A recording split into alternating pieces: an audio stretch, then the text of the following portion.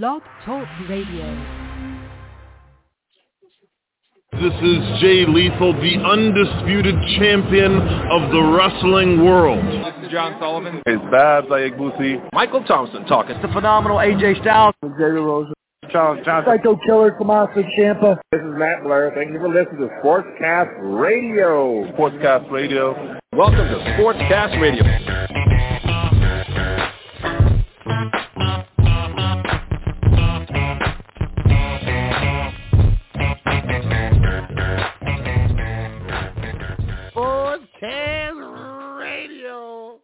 Apparently the song is right, Elijah. We ain't going nowhere. Well, I don't know if we could be. We went somewhere for a while. We've been on a hiatus, if you will. We were gone for a while. We went somewhere. Yeah, I think the last show that we did was back. Luke and I interviewed Jeffrey Knox from Inside the Eagles about the Philadelphia Eagles and their playoff chances. So it would have been January of 2022 was the last show we had, or 2023 maybe. What was the last show that I was on? Ooh. 2020? 2019? 2020? It was a while. It's been a while. But damn it, we're back. We got SportsCast coming at you, and we're going to split this shit in half tonight. We got some standing 8 count, and while there might not be the amazing world beater time in boxing right now, that kind of just happened a few months ago, and we missed it. We're just going to talk boxing, whether it's a 15-minute conversation, an hour conversation. We're just going to talk it, man, because it feels good to talk boxing. It feels good to talk to you, Elijah, and I have to make sure that boxing is implied in this, regardless of the fact of, we're just doing a show, right? Yes. So obviously we're starting with that SportsCast first. And I think the obvious way to start is kind of what you brought up to me on the text about the running kind of a layout. And that is, I think we basically have seen the end of an era of our boy, our guy, Mr. Kirk Cousins. I don't know, man. I thought about it more in the last couple of days, and this injury might open the door for him to come back. Do you think, where you think, like another team? You think we bring him back? I mean, no, I'm saying I think he might come back to us. Good. I think because his asking price is going to be probably much lower now. Yep. And he might feel like was having his best season and finally kind of getting some protection and, really coming into form with having the same coach and the same offense. It felt like everything was starting to click. Who knows if he doesn't come back to us, because his market value is probably not going to be as high as it would have been, say, he came back and led the Vikings to the playoffs and was in the MVP race and had probably what most people would say his best season of his career. That would probably open it up for him to have a lot more options and probably make a lot more money in free agency. But you got to look at it this way. He's 35, 36, Achilles injury, which is now the injury you don't want to get, because it's one of the hardest ones now to recover from. People would much rather get ACLs, torn ACLs and stuff than get Achilles injuries. So it could open the door for him to come back. And who knows? I mean, he loves Minnesota. He might not want to move his family. He might feel like he has some unfinished business, especially if the Vikings are able to get something done with Justin Jefferson. And, who knows? But I think this injury might have opened the door for him to come back a little bit easier. Do you think too? And this is something that I've always defended when I've played Homer for Captain Kirk. But look at when we beat San Francisco. What was the first thing? Did you watch any of the press conference? Like not the press conference, but like after the game when they interviewed Cousins. Were you watching it all still? No, but I heard about. Are you talking about how Justin Jefferson came up to him in the interview and gave him the chain? Yeah, the top 10 chain. Who's his number one supporter that isn't Ryan Cook? It's Justin Jefferson, man. Yeah. Like, if you want to keep Justin Jefferson around, why would you not bring back his quarterback who's not playing bad, who's good, you don't have to force this. Like, I understand this is the draft that everybody wants these quarterbacks. It's another one of those kind of drafts, and I'm with it. I would love a Michael Penix. I really like Shedeur Sanders. Who wouldn't want Caleb Williams?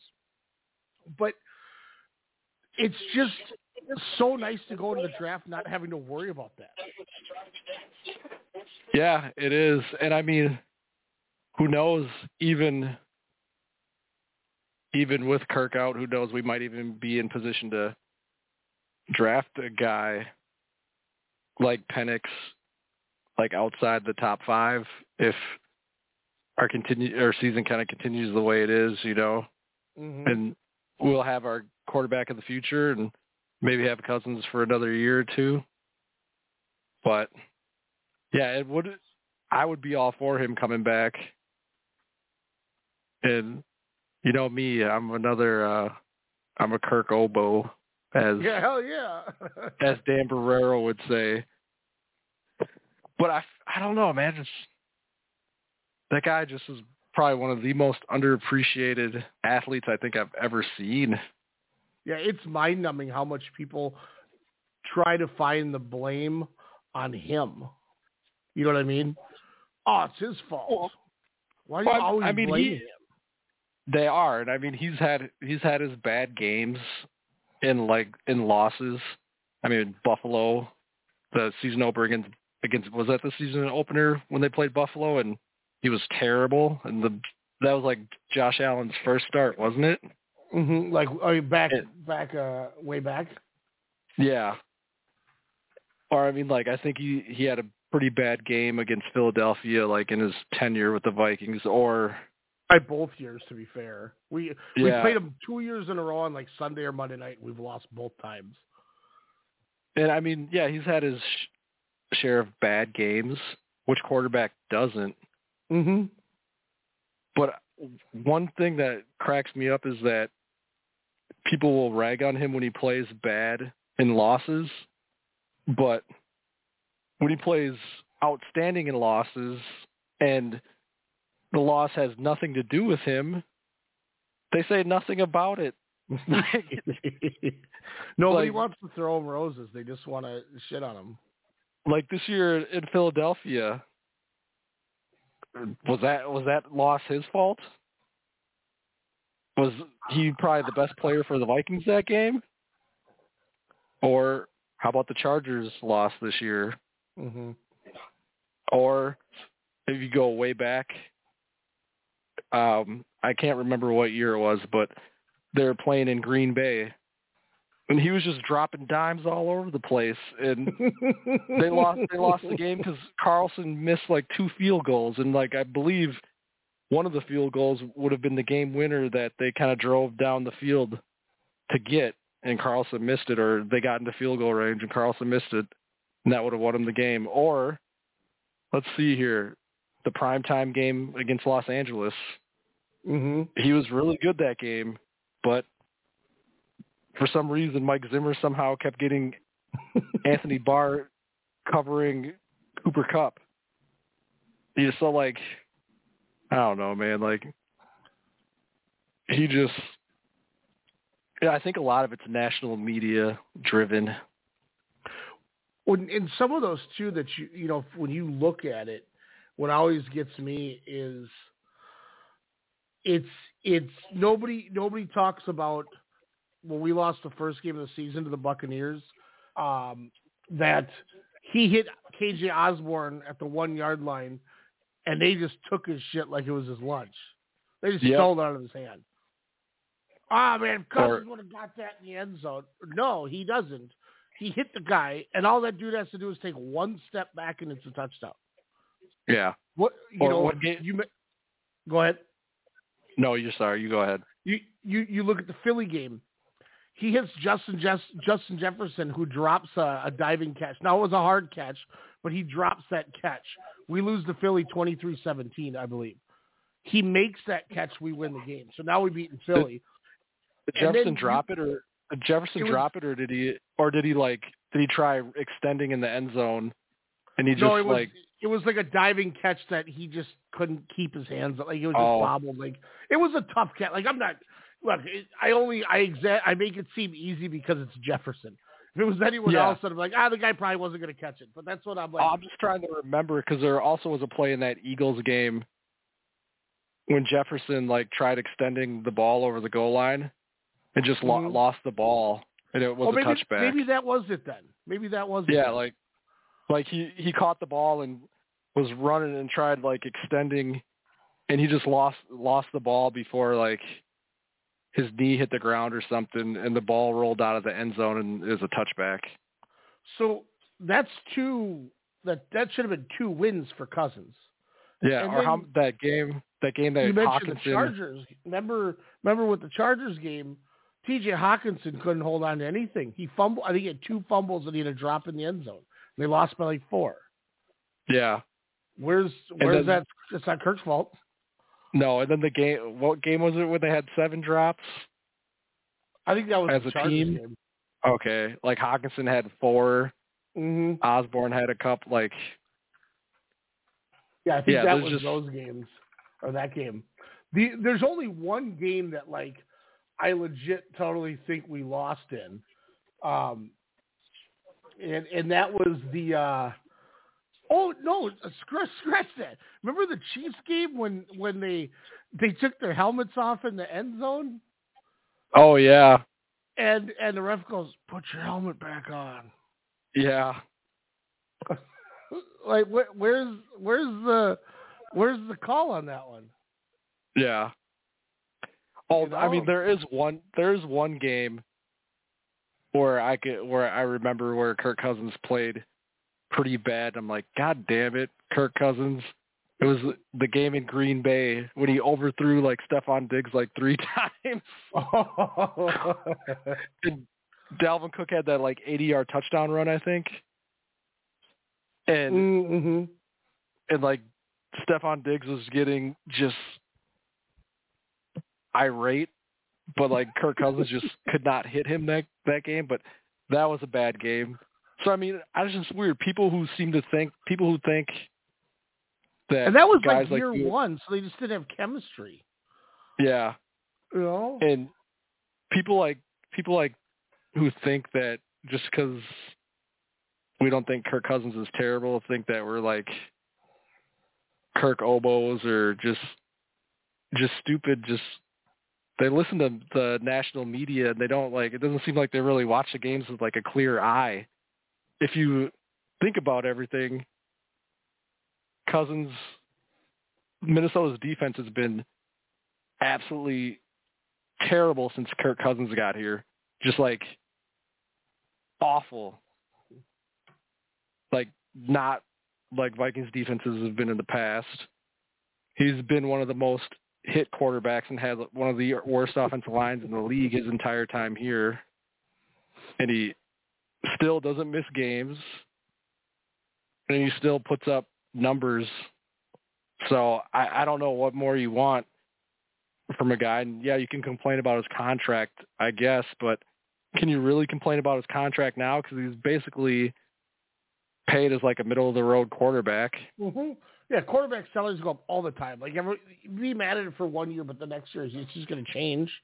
The fact that people don't understand quarterback structured contracts and the way that this league is going, I think that's one of the biggest mind-boggling things that I have is these guys, when they hit the market, are going to get paid more than the last guy who hit the market. That's just a fact. Yeah. And people are just irate. They paid him what? Well, what do you think was going to happen? Yeah. Then don't ask for a world beater type quarterback. Then that's going to get paid if that's too much for you. Or even a halfway decent quarterback. Honestly.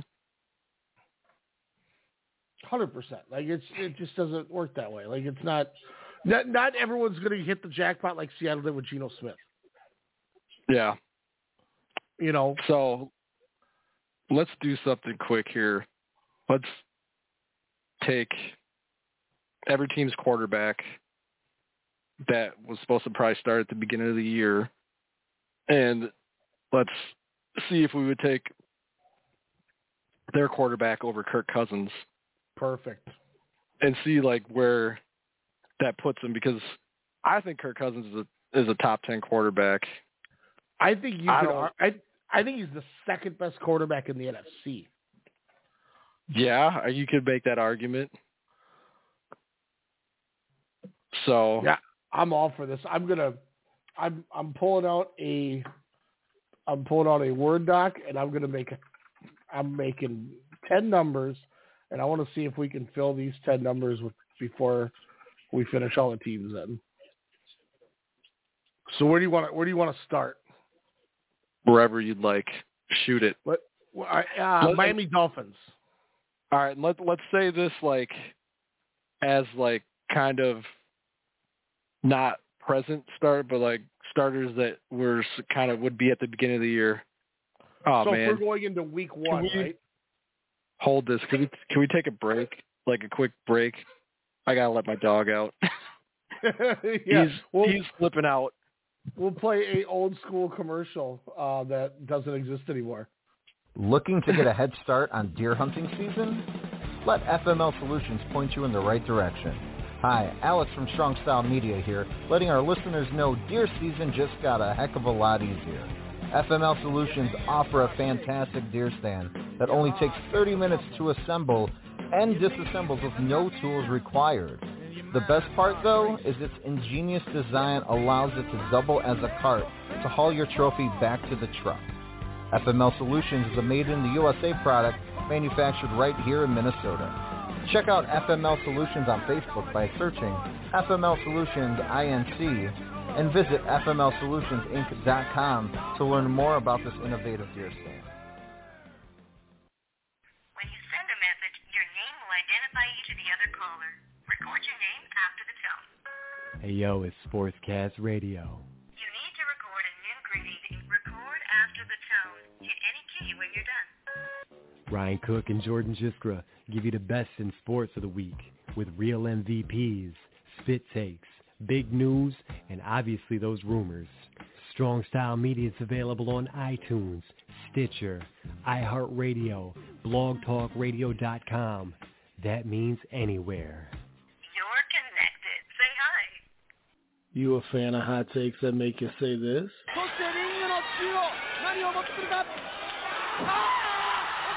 Join me, Ryan Cook, and my co-host Alex Mello every Monday night right here on Strong Style Media. We'll give you the goods from New Japan Pro Wrestling, WWE, Impact, Ring of Honor, Stardom, All Japan, Lucha Underground, and many, many more. Catch us on iTunes, Stitcher, Google Play, Radio TuneIn, Player FM, and now on iHeartRadio. As always, blogtalkradio.com/Strong Style Media as well. And you know, you get us on social media. Hit us up. We got to get back to the ring. It's time for the man.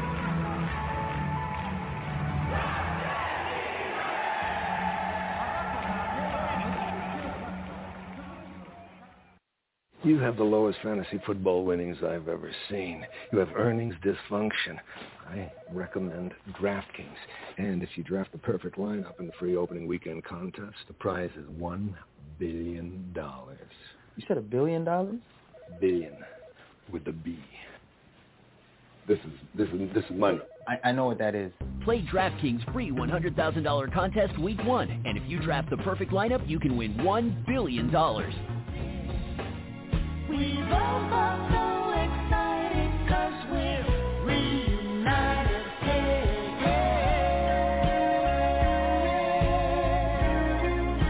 That's right, baby. We reunited on the SportsCast, if you know what I'm talking about. hitting it up. I think Elijah's still doing his dirty. But we are going to put together that list as we talked about, and it should be interesting to see how this plays out, because once again, we got to remember this is before week 1, so we have to get rid of biases. So we'll get that going when Elijah gets back in the house. I'm looking at my prize picks today, guys, and I'm super confused. Like, why the hell does DeAndre Hopkins not have a yard yet? And I'm like, oh, it's Wednesday. Totally screwed that one up. But prize picks, we might have to start doing some prize picks every week, because I had the 19 points for Jeremy Grant. I put the over, got 24. Jaylen Brown needed 6 boards. I took the over, got 7. Let's go. Capella's at 11. He needs 12. We need Mikal Bridges to do a little bit more, but we're excited. We're having fun, y'all. I'm going to get Elijah's ass to do prize picks. Use my promo code. Oh, man. SportsCast Radio here, y'all. When Elijah gets back, we will get going on this gimmick. He's back, he keeps telling me, but I don't hear him talking. Oh, I thought you had me muted. My fault. Nope. I can just hear Madden, not you. God, this is turning into a disaster. Uber facts. The most unimportant things you'll never need to know. We do not have Uber facts tonight, though. God. No, we're having fun, man. Look, if there ain't problems, it ain't real, right? Okay. All right. So I'm back. My dog started flipping out. Sorry about that, but that shit just happened. So what do we got? So we're going to start in the AFC East and just work our way down. Once again, as you said, we got to remember this is before week 1, so we got to keep that biasism aside. Well, because too, like, can you really say that you would take Aiden O'Connell? Are the Raiders starting Aiden O'Connell now? Yep, they already said it tonight. Yep. So are you really going to say that you're going to take Aiden O'Connell over Kirk Cousins? I'm not taking Jimmy Garoppolo either over Kirk Cousins. No, but I'm saying just, or are you going to take Taylor Heineke over? Or you wouldn't take Ritter over me either. But I'm just saying, like, it just works better that way because I hear you. We gotta. That's a good one. I think the first one's the toughest one because how do we ignore the biasism? But Miami Dolphins. Right now, Tua's my MVP. If I had a vote for the league MVP, it's Tua Tagovailoa right now. This dude is playing tremendous. Tremendous. He is. I still would lean slightly towards Cousins. I mean, that's not a bad. I'll say this though: before the season started, I would take Cousins first. I would definitely take. But if you said it, I mean, the Dolphins right now have 50 more points than the next highest scoring team because of how well Tua's doing. I don't like it. I think a lot of it has to do with the offensive scheme they have. Yep. The weapons they have. I mean, they have they're probably the most balanced team, like, in the league when it comes to running the ball and being able to pass. Waddle, Matt Gesicki. I mean, they can run the ball too. Mm-hmm. You know, it's not like they're kind of hamstrung like we are, where we essentially can only pass the ball. Yeah. By the way, I think Cousins has more arm talent. Yeah. I don't disagree with that. Tua feels right now going into week 9 like everybody hoped he was going to be. You know what I mean? If that makes sense. Like he's broke out. But Kevin O'Connell, if you're listening, start playing Cam Akers, please. Just start playing Cam Akers. Yeah, I think Alexander Madison's kind of hit his shelf life. So we're both going. Or even Ty Chandler. Why can't we get Ty Chandler on the field? Yeah, give him some reps. Why not? He looks, whenever he gets the ball, he looks super explosive. Yeah, I'm with it. So Kirk Cousins to start the year for sure, and we'll call it a toss-up now. But The point of the exercise is start of the year, and that's Kirk Cousins. Buffalo Bills, I'm taking Josh Allen. Yeah, I'd take Josh Allen too. Yes. That Josh Allen is one. That's okay. He does do some head scratching things though, where you're just like, are you really like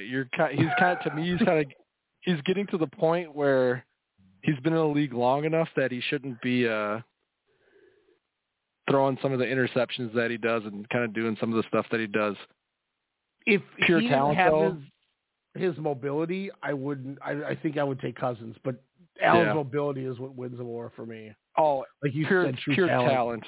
Yeah. Aaron Rodgers on the Jets. Ugh.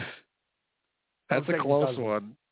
Yeah, I'm taking, like, you asked me this a few years ago, I'd probably say Rodgers, but I think we're looking at a lot different Aaron Rodgers now. Aaron Rodgers is going to keep taking like his snake oil or whatever the stuff he's drinking, his potion. He's going to come back, and they're going to win the wild card, and he's going to win a championship. And then he's going to go into a cave and hibernate, and everyone's going to be like, "Motherfucker, he did it again." I mean that throw that he had to Garrett Wilson in the preseason though. That was pretty sick though. Like I must admit. Yeah, that's why in 2 leagues I took Garrett Wilson round 2. I was like, oh no. Yeah, he's still scoring, so it's okay. Zach Wilson is not a good quarterback, but that kid tries his ass off. Like I will never discredit that dude's effort he puts on. Like I've never seen somebody who in their face you can see is trying as hard as they can to not suck. Yeah. That kid just tries, and he's not good, and he doesn't win. I mean, they're 4-3, I guess, but he had his best. Did he have his best game of his career? Was it last week or the week before? Last week they won just barely against the Giants, but he managed well and performed well. I mean, God, speaking of Giants, and then that leaves us with the last team. That team is almost exactly the same as they were last year, and they beat the Vikings in the playoffs. At home. Daniel Jones got lucky. Danny Dimes. That'll never happen again. New England Patriots, last team in the conference or in the division. I'm saying no. Mac Jones is supposed to be Kirk Cousins light, and he's not even like. He's like Kirk Cousins NES. Like there was like, oh, this guy is like they were kind of comparing him to Cousins, but he's like not even. He definitely hasn't lived up to the hype. So this next one is going to be interesting, especially after the conversation we had 2 weeks ago when I was in the casino, compared to what last week was. But I think that's what makes it good. The Baltimore Ravens. The start of the season, I would have taken Lamar Jackson. I'm still taking Lamar. Yep. Yeah, that's what I'm saying. Start of the season. And it was saying interesting. Right now? Yeah, I think I would still like lean towards Lamar like right now. We were praising how he was throwing all over the place and how like, are they ever going to give him his due? And then he throws up 157 yards against the Cardinals. He took my money on Prize Picks. I couldn't believe he had that game. I was like, what in the hell? But they still won. Man, I don't know, man. I don't know. Their offense is kind of weird. And it seems like they're always injured, too. Yeah. Like, can J.K. Dobbins play a year? Obviously not. That's all that man does is get hurt. The dude lives on the side. He's like Anthony Davis, man. He's just yeah. AD. What did they say? AD stands for always dressed.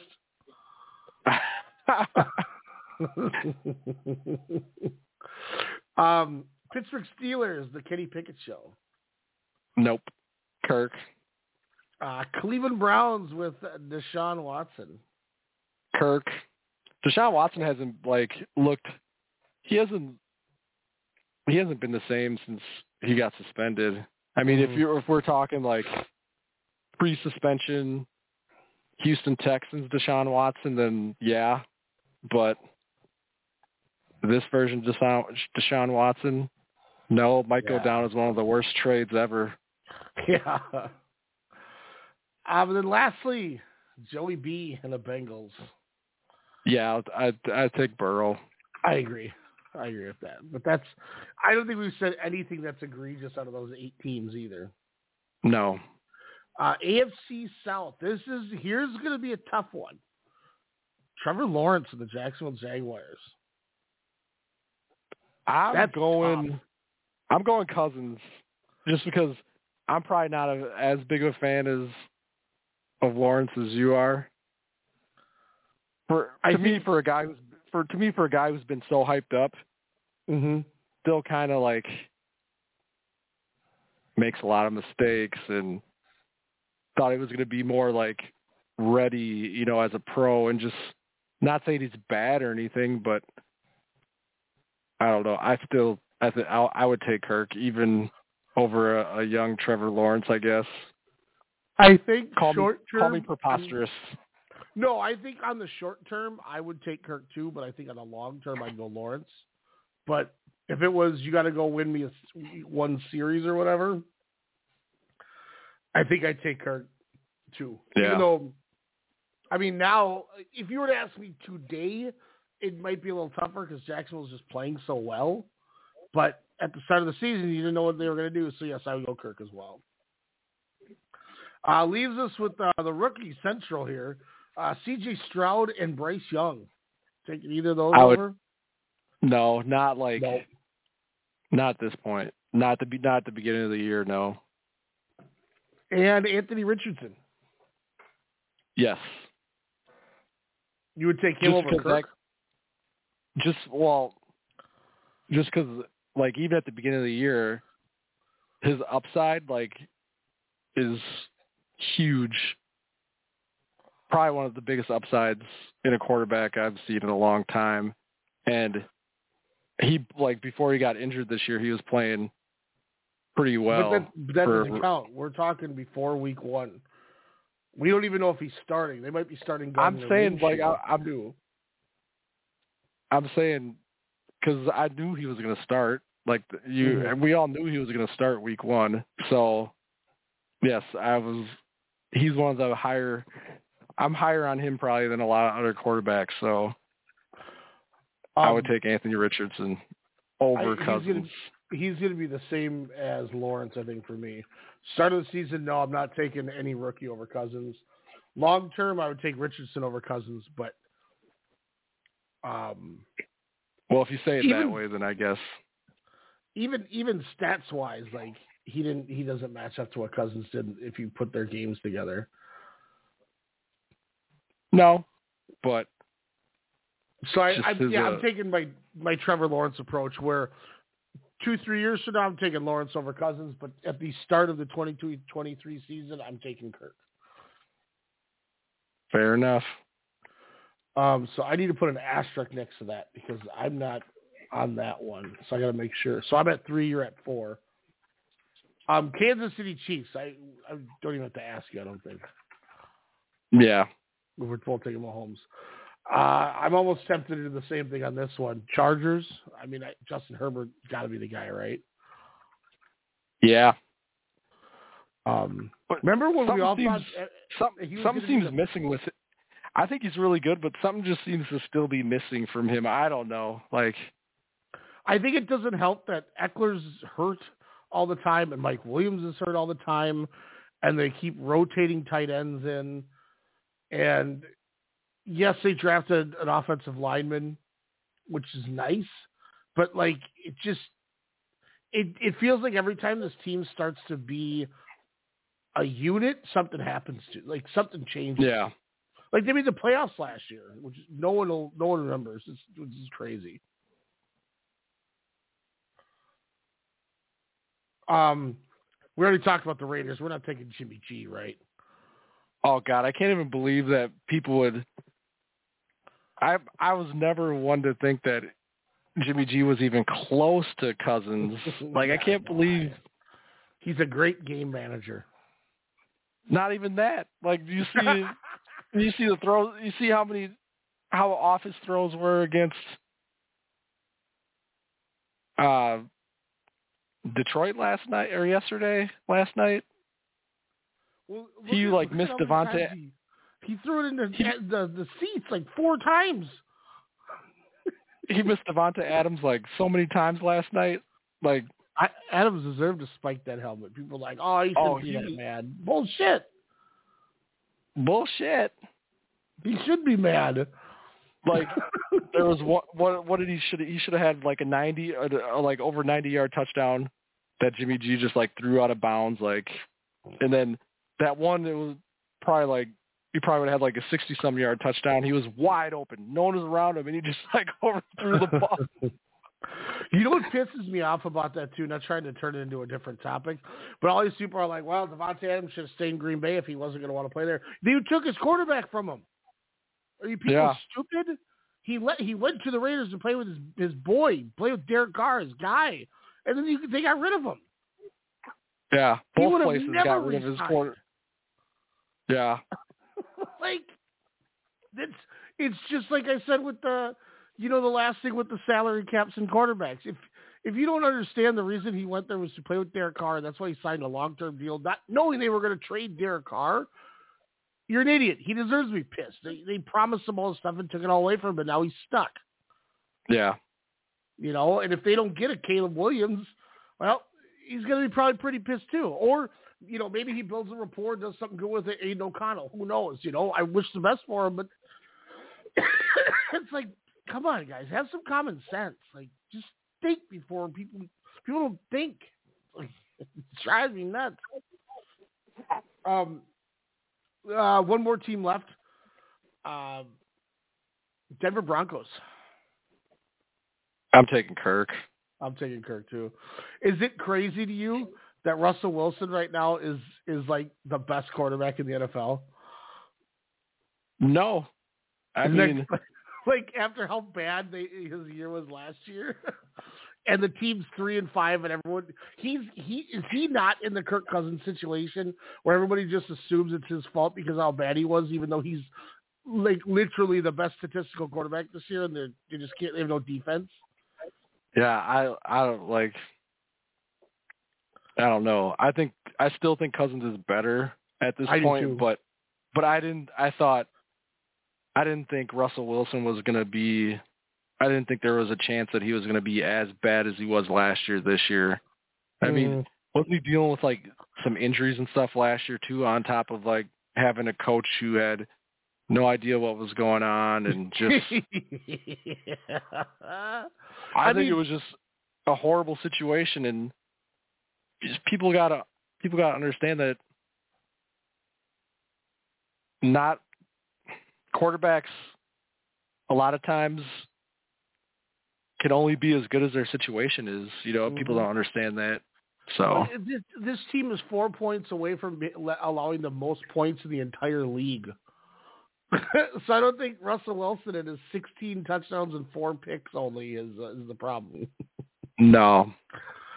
NFC, move to the second half here. The Philly Eagles. I don't, man. That's a tough one for me. I'm taking Jalen Hurts. He hasn't been that good this year, though. But we don't know about the year. Remember, the criteria is the start of week 1. Oh, that's right. Yeah, I guess Jalen Hurts. He came in as defending NFC champion quarterback. He had an amazing year. I mean, everybody and I think on the win. I think you're kind of misunderstanding what I was saying by week 1. I'm saying like the starter for week 1, not necessarily like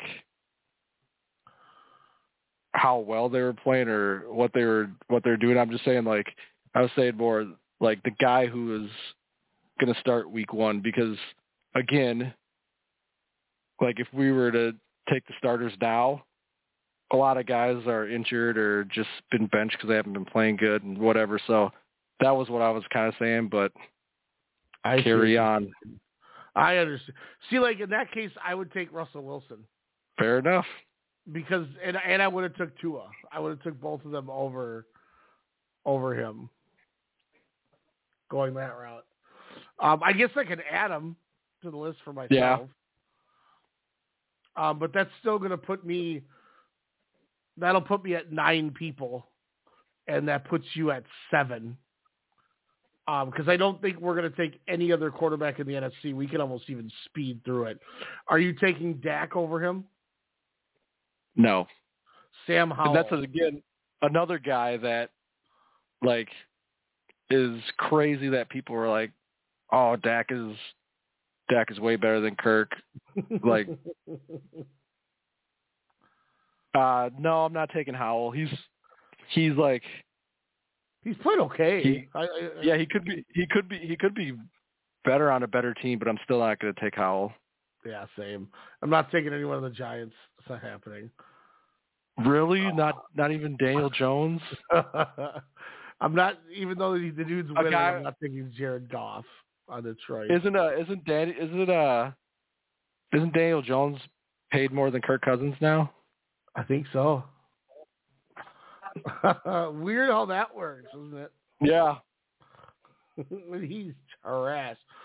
He's ESPN has him ranked as the 31st quarterback. Jones signed a 4-year, $160 million extension. I'd rather have Tyrod Taylor. I'd rather have Tommy DeVito. Third string. From Syracuse? Give me him instead. No. Are you taking Goff over him? No. Are you taking Jared Hall? No. Jordan Love? No. Justin Fields? No. Desmond Ridder? No. Derek Carr? No. Another Baker guy. Mayfield. Another guy who people were like, oh, he's a lot better. No. Yeah, not taking Baker Mayfield. I said Bryce Young earlier when I was wrong with that. I meant Ryan Tannehill or Will Levis. Oh, no. No. Are you taking Geno? No. What about Brock Purdy? No. No. Matt Stafford? Anything the Cardinals produce? No. I would have loved if they would have traded for Kyler, though. I'm not going to lie. If the Vikings would have? Yeah, I'd have been so hyped. When you texted me the Dobbs thing, and I was like, I was talking about it last night when I texted you. I said, we were on Xbox, and I said, they're like, oh, I think Murray's playing week 9. And like, oh, we're going to wait a week and play him in week 10. And then we're going to bench Josh Dobbs and we're going to play Clayton too. And they said that Sunday night or whatever. Mm-hmm. And I went, oh, shit. Dobbs or Mahomes are getting traded because they just got scratched. Yeah. And everyone's like, what do you mean? I was like, think of it like how when you suddenly see, Patrick Kane of the Chicago Blackhawks isn't dressed tonight. I wonder why he's getting traded to the Rangers. Shit like that. And they're like, what doesn't happen in football? Because they don't know. So I'm like, you guys are missing the point I'm trying to make right now. And they're like, ah. And then the next day, hey, we got Josh Dobbs. You were right. I'm like, yeah, no shit. Why would they scratch a guy who's been starting for him all year all of a sudden, exactly. who hasn't been bad? No, and I mean they probably just bad. Yeah, and they probably didn't know that they like Clayton Tune. And they have Kyler Murray. Yeah, they had no intention to play. The Clayton Tune was the last thing, but I bet you they were like, we'll listen to a discussion on both. Yeah, but no, I think they are trying to decide if they want to keep Tune or if they want to try and get rid of Murray. Well, they said Murray's playing week 10 for sure. Yeah, no, I'm saying that's why I think they got rid of Dobbs is because I see where you're going. Dobbs is they just drafted Tune this year, and they want to see if they still want to hold on to Murray, and Dobbs is kind of the expendable guy, and he's played pretty good, so they're probably like, a team who needs a quarterback probably will trade us for him. So you had 7 quarterbacks above Kirk, and I had 9. Which, ding, ding, he's a top 10 quarterback. Yeah, in our opinion. Yeah, well, I like our opinion, so. If you look at second, they don't like it, they don't listen to it. I'm not putting a gun in anyone's head. They know this goes when they listen to WrestleCast. I will say though, I do we wish. are Cousins fanboys. Hell yeah, baby! I almost want to get one of our friends of the show, who's a diehard Kirk Cousins supporter as we are, if he wants to come on and give the Kirk Cousins potential eulogy for us. Who is that? Let me. Oh, I actually got a DM too. I wonder if it's in there.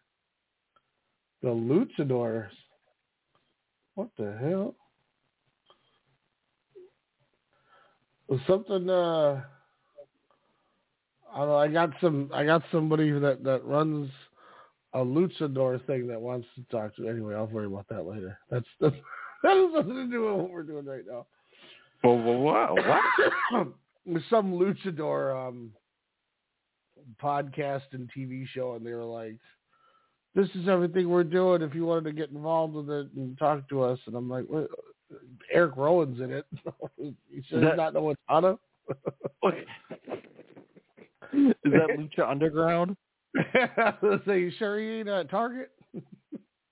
No, it's Walmart. Are you sure you ain't at Walmart? That's hilarious. Damn. Let me find it. I don't know why his name is slipping my name, and I don't want to butcher it. Where did he go? Dang, maybe he deleted his Twitter. Whatever. You know what? Doesn't matter. It's totally fine. But yeah, I just it's the same thing where it's like, I can't believe people just choose to hate for no reason. And I kind of hope your situation happens and we see him, reserve. It's just, but I thought the same thing with Teddy. I was like, maybe Teddy will come back then because it'll be cheaper, and then he never came back. No, but his injury was a lot more catastrophic than Cousins was. But did you watch the replay of when he injured himself? Was it like when he came out of that little scrum and like tried to scramble? No, like when he dropped back and planted, like you could see his leg. You could see his like tendon kind of snap and his leg kind of like pop up a little bit. Oh. Like it's like the tendon, like as soon as he planted, the tendon like rolled up, and you could kind of see it as almost like a rubber band snapping. Oh no! Like it's weird looking. It's not horrifically disgusting or anything, but you could totally tell that his Achilles tendon like popped. That's why I texted you. That's why when I texted you, I was like, Cousins is done for. I was like, oh, it sucks, man. What and you were on a 3-game win streak. We had momentum going. Like, I was hyped, man. I thought we were going to start having something happen here, but yeah, I mean, it still could. Like, I mean, who knows? Our defense has been playing pretty well, and our schedule is fairly easy or easier than the beginning of the year was. If they can just kind of ease Jaron Hall into it or get Josh Dobbs in there, I mean, they could maybe make the playoffs or have like a decent season where they finish like 500 or something. I don't know if this team is ready to just fully like bottom out. No, and that's the one thing. It's so hard to ask these guys to really do that. You know what I mean? Yeah. Because when you start trading away like all your really good players, people start getting like temperamental and upset, and the losses pile up, and then more people want out, and it's like I'm glad they didn't trade Hunter, because who's gonna come in and replace Hunter? Like I feel like we have a good chance to re-sign him next year too, but if you get rid of him, who do you have to come in? And he's like first or second in the league in sacks right now, and he's still pretty much in his prime. You know. So let me ask you this, because obviously I'm going to always be the high point guy on Kyler Murray, right? If we would have had a chance to get Kyler Murray, but we had to maybe give up a little more, would you have been happy or pissed that we got him? I don't know if I would have. I wouldn't have been like pissed, but I don't know how much sense it would have made to me. Because there's we have under contract. Yeah, that's true. So when the values of everything goes up, we're not going to have to pay him. He's already getting paid, so that's handled. Yeah. He's still young enough, I feel like. I also think that with how well our offensive line has developed, I think his tools that he has, he could win with this team. But once again, I'm going to be biased. You know what I mean? Yeah. I understand that. I admit that. I'm openly admitting that.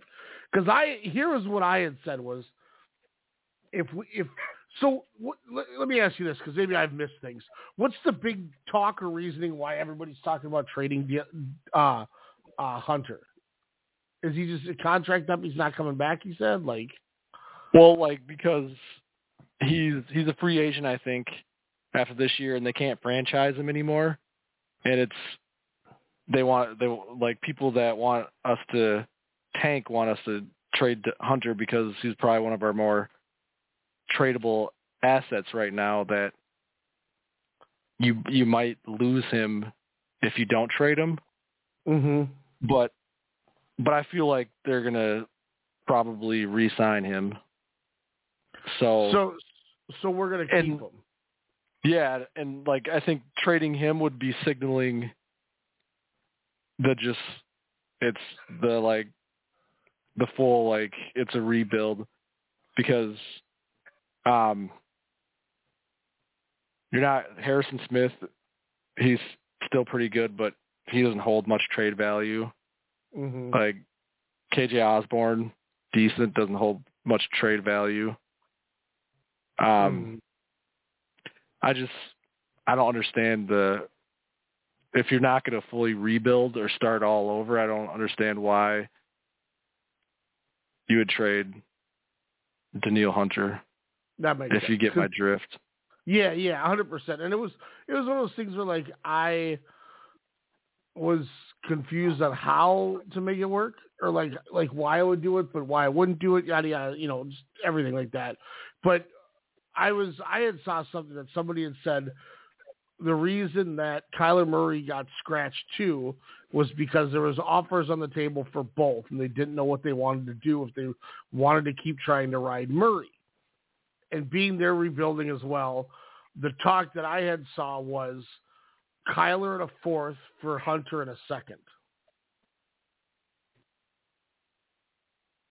I would think about that.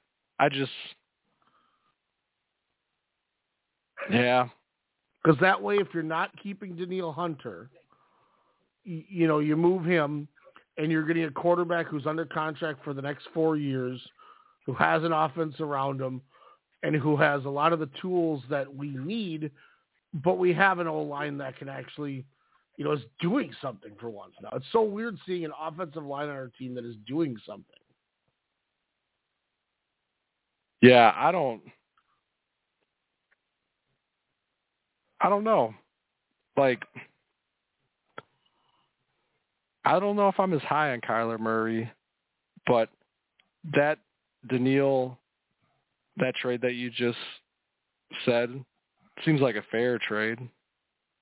Yeah, I mean, it gets us our quarterback.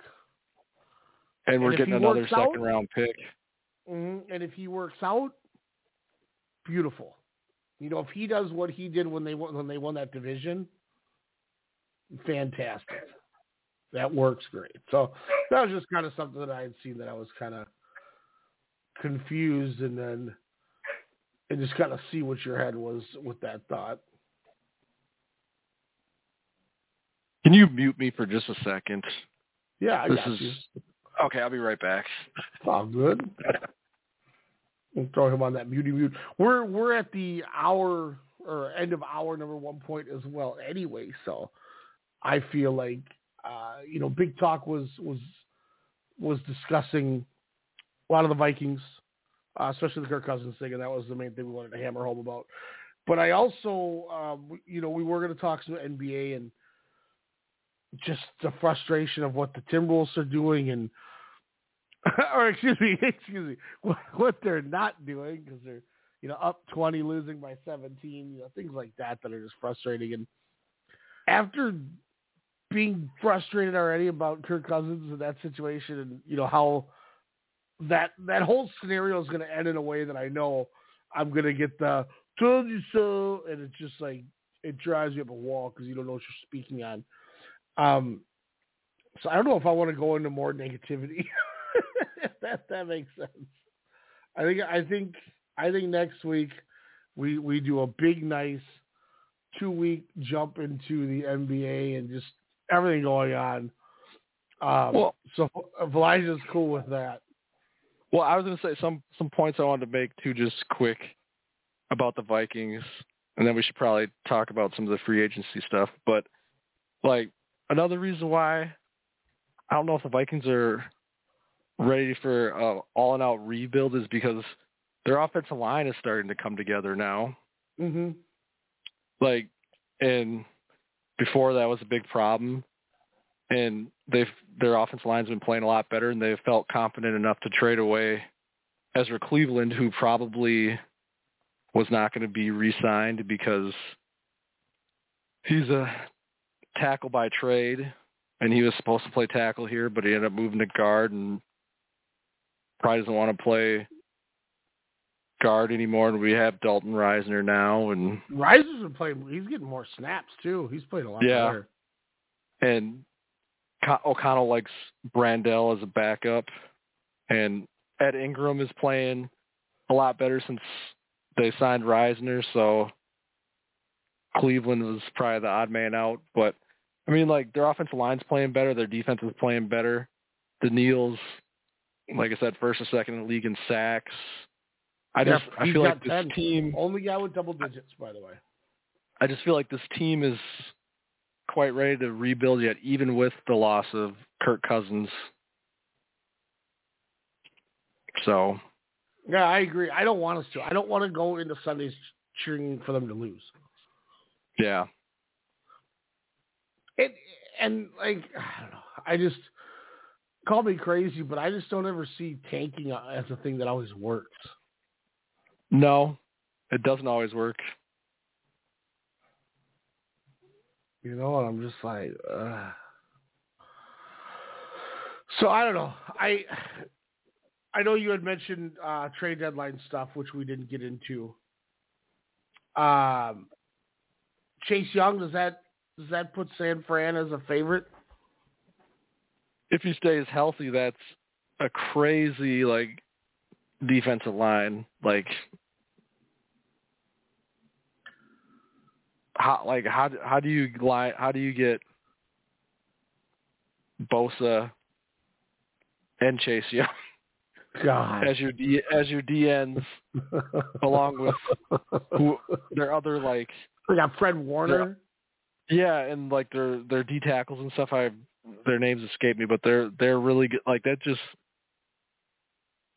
team is stacked, but Chase Young hasn't entirely been able to stay healthy, so that's probably why they were able to get him for only like a mid-round pick. But yeah, paper, that's ridiculous. My God, listen to this front seven: Chase Young, Eric Armstead, Javon Hargrave, Nick Bosa, Dre Greenlaw, Fred Warner, and Oren Burks. Behind him, you still have D. Winters, Randy Gregory, Javon Kinlaw, Clellan Farrell. Dre Greenlaw can't. Was it Greenlaw who was supposed to be covering T.J. Hawkinson? That dude can't cover though. He's good otherwise, but he can't cover for shit. Too. Or who's a linebacker that was supposed to be covered? Dre Greenlaw. That was the linebacker. Yeah. Yeah, like he's good, but he can't cover for shit. I'm also starting to think that's going to hurt San Fran too. Is I'm starting to think Brock Purdy isn't like the guy. Yeah, I mean he did suffer a concussion probably against the Vikings, and then he somehow cleared concussion protocol 6 days after he got concussed. This is almost like a Tua situation, but not to the extreme of Tua. Like I don't know. I don't think Purdy is amazing, but he's been good. Yeah. And I think his play recently is probably because his head is scrambled, and they brought him back like way too soon. Because he's kind of dropped off a cliff. Mm-hmm. So, but I just wanted to also bring up a funny point about the 49ers defensive line. You know, I'm a Nick. I can't stand Nick Bosa. Mm-hmm. You know how awesome it was to see Christian Darrisaw dominate him.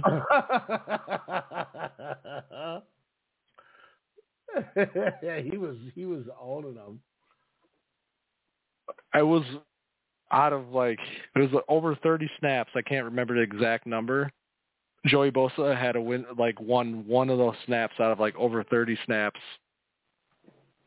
When would we have ever said we have anyone in our offensive line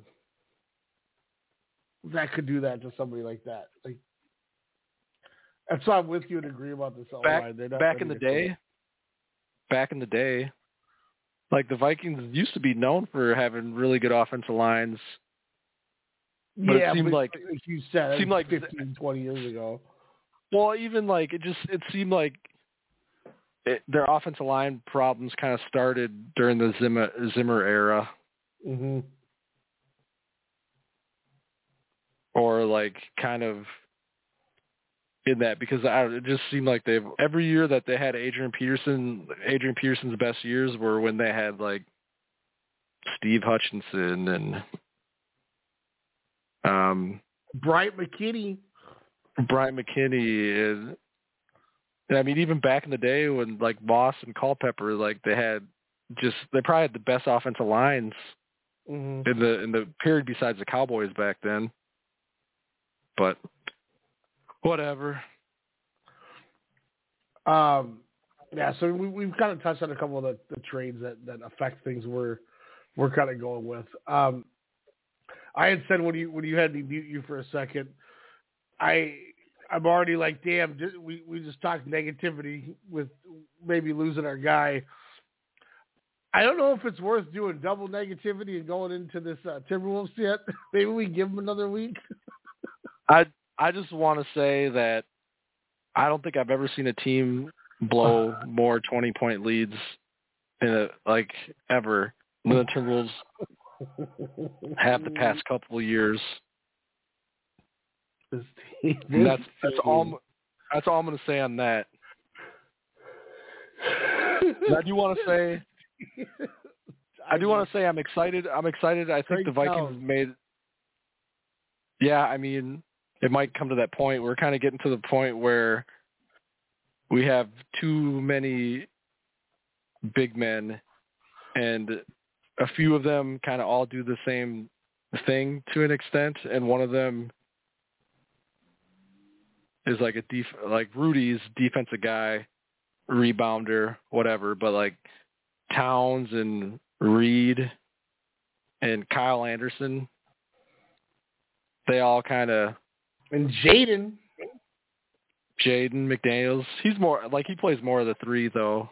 Yeah, I'm just saying he's not a backcourt guy. No, but like I was saying just more of our like bigs, like power forwards, centers. I'd rather play Naz Reid than Towns at this point. Yeah, I'm getting to that point too, and I used to be a huge Towns guy, but I feel like Naz Reid plays better with Rudy, and I feel like Rudy's defense and rebounding is probably more important than Towns' shooting, because Naz Reid can fill that position of being like the stretch four and shooting and stuff, but Towns can't fill Rudy's role as a shot blocker. I mean, Towns is a good rebounder, but I mean, I don't know where Towns fits anymore. You know what I mean? He doesn't go up and challenge at the rim like he used to. He's became a superstar, and he's not a superstar. Yeah, and it sucks because we saw so much potential in him. All Timberwolves fans did, and we're never going to see it happen. And if it happens somewhere else, so be it. Good for the kid, and I hope it works out. But we need to deal him before he doesn't have value. Yeah. Like, I know people are probably going, he's always going to have value. I get that. That's not what I'm saying. I'm saying we need to trade him while we still get a first-round pick value. at least. Yeah, we drafted him number 1 overall. We need to get something for him before it's not worth it. Yeah. Because then at that point, it's the NBA. Just let him run off your contract then. So that's why that doesn't work. But I do. Oh, go ahead. Sorry. Oh no, I'm sorry. I keep interrupting you. I'm not used to the flow yet. No, you're been fine. so long. You're fine, man. I was gonna move on. So if you had something else to point out, go. By all means. Well, this is going back because we didn't address this, but this is going back to the Vikings. I'm glad that they traded for Josh Dobbs.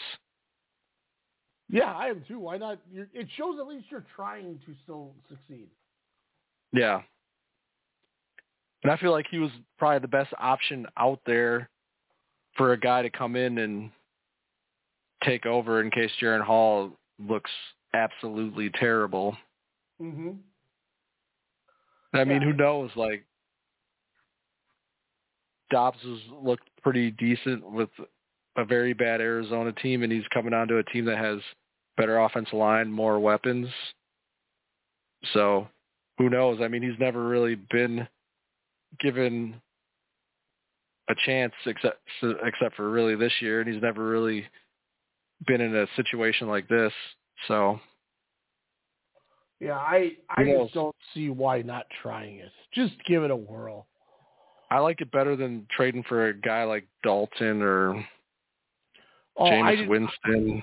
I did not want the big thing I'd heard, because I guess he knew part of a playbook, was they were going to bring in Colt McCoy. Oh yeah, he's ugh.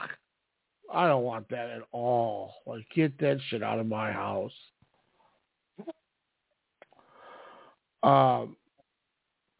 So I think with that being said, since we're in hour number 2 now, and I do want to do this with you because it's a throwback and it's always fun. So at least we will run one here for everybody because these are always good. But it's time to play a little game, boy. Oh yeah.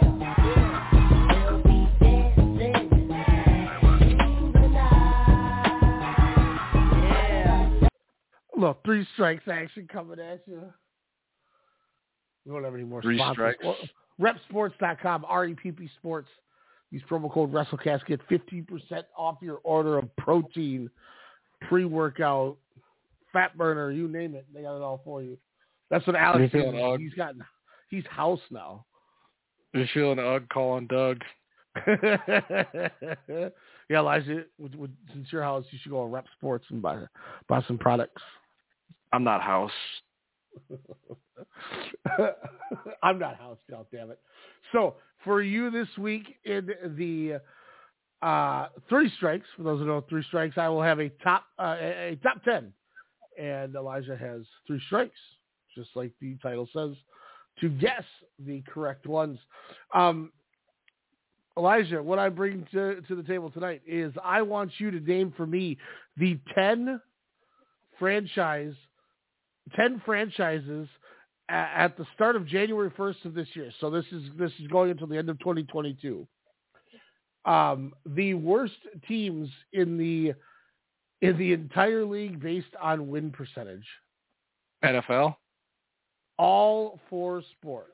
Yeah, so out of the 4 major sports, NBA, NHL, MLB, NFL, what are the 10 franchises with the worst win percent?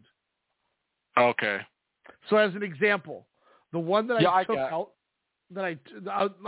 I'll use this as the example. The one that I took out was the number 3 team, which was the Seattle Kraken, because this was based off of their first season and they didn't do well, even though the second season they went to the Western Finals. Yeah. So I didn't think that was fair to leave in there, but that's just what I mean. So 3 strikes to see if you can name the top 10. Okay, for all sports? Yep, all 4 major sports. It has MLS in this list, but I didn't add those because I didn't think that was fair.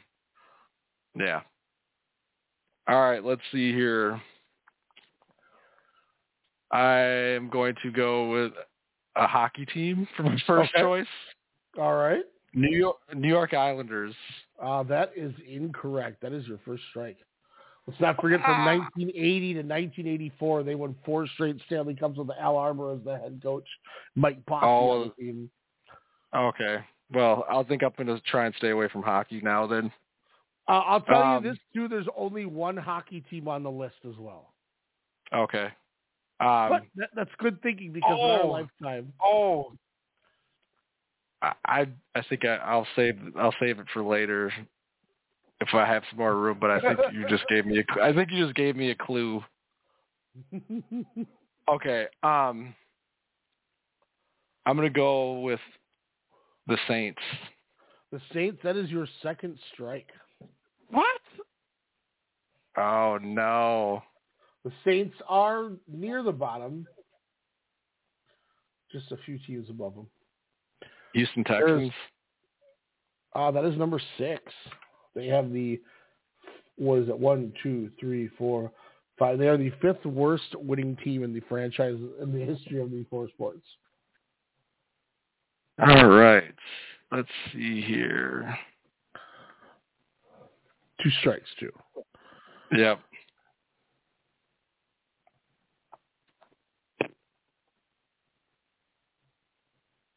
Oh, my God. I'm, like, stumped right now because I'm being put on the spot. Well, you can take the obvious one that you had. My sports knowledge isn't as good as it used to be. For NHL, I guess this will be – I'm going to go with the Arizona hockey team. Arizona Coyotes? Yeah. I will give that to you because they have the Winnipeg Jets, but the Winnipeg Jets became the Coyotes. I believe they're basing this off of the Atlanta Thrashers Winnipeg Jets because I see the Coyotes a little bit higher. But damn it, I don't care. We're going to just give it to you so you stay alive. Oh, man, I don't want no charity. No, technically, it all says Winnipeg Jets, and they were the Arizona Cardinals. So, Arizona Coyotes. So. Sliding never became a Coyote because they traded him the year they left. So. All right. Yeah, I'm sorry. So you have number 3 and number 6.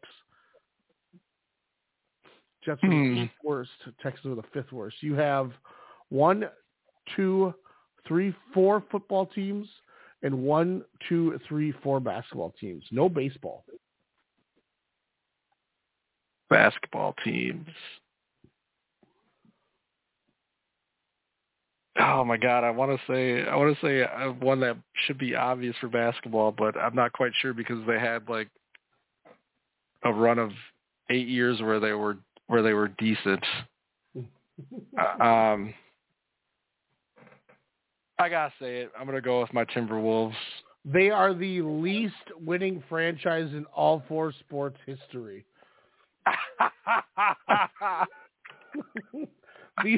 By adding soccer, the FC Cincinnati team is literally the worst, and it's not even close.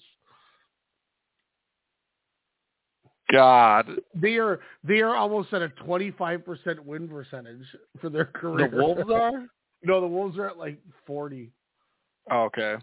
But Cincinnati's the ultimate worst, and they're at they're at like a 25. Oh my God.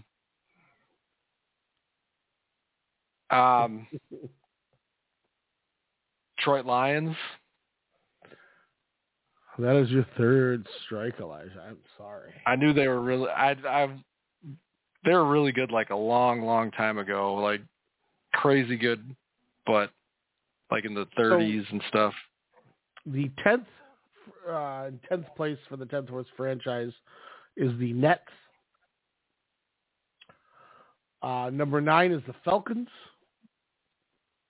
8 was the Winnipeg Jets. What you got? 7th is the Grizzlies. Ah, forgot 6th, about them. This one I thought you were going to get, the Arizona Cardinals. I was going to mention them, but I didn't. Then you got the 7th, which is the 5th worst winning, which is the Texans. Number 4, worst franchise. Clippers going to clip, man. The LA Clippers, number 4. Number 3, the Jacksonville Jaguars. And the team sandwiched between the Jaguars and the Wolves. Second worst all time, the Tampa Bay Buccaneers. The only team to never win a game in a season. Jeez. Until the Lions did it, because I think the Lions did it too. Did the Lions do it? And that's when I got Jared Goff? No, Jared Goff was for the Rams. He got drafted by the Rams. Was it Matt Stafford? Maybe. Yeah, I think it was Matt Stafford. Trying to look. 2008, they went to 0-16. So it had to have been Stafford then. Because who else would they take?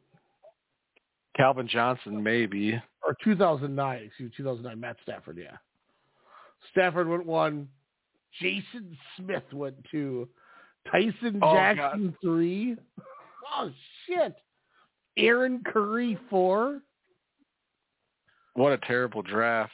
Mark Sanchez 5. Andre Smith 6. Darius Hayward Bay 7th, and Eugene Monroe 8th.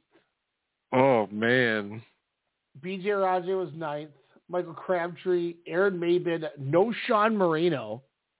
Then we got Brian Arakpo. I always liked Arakpo. Malcolm Jenkins, Brian Cushing. Larry English, 17th overall. Josh Freeman. Crazy, man.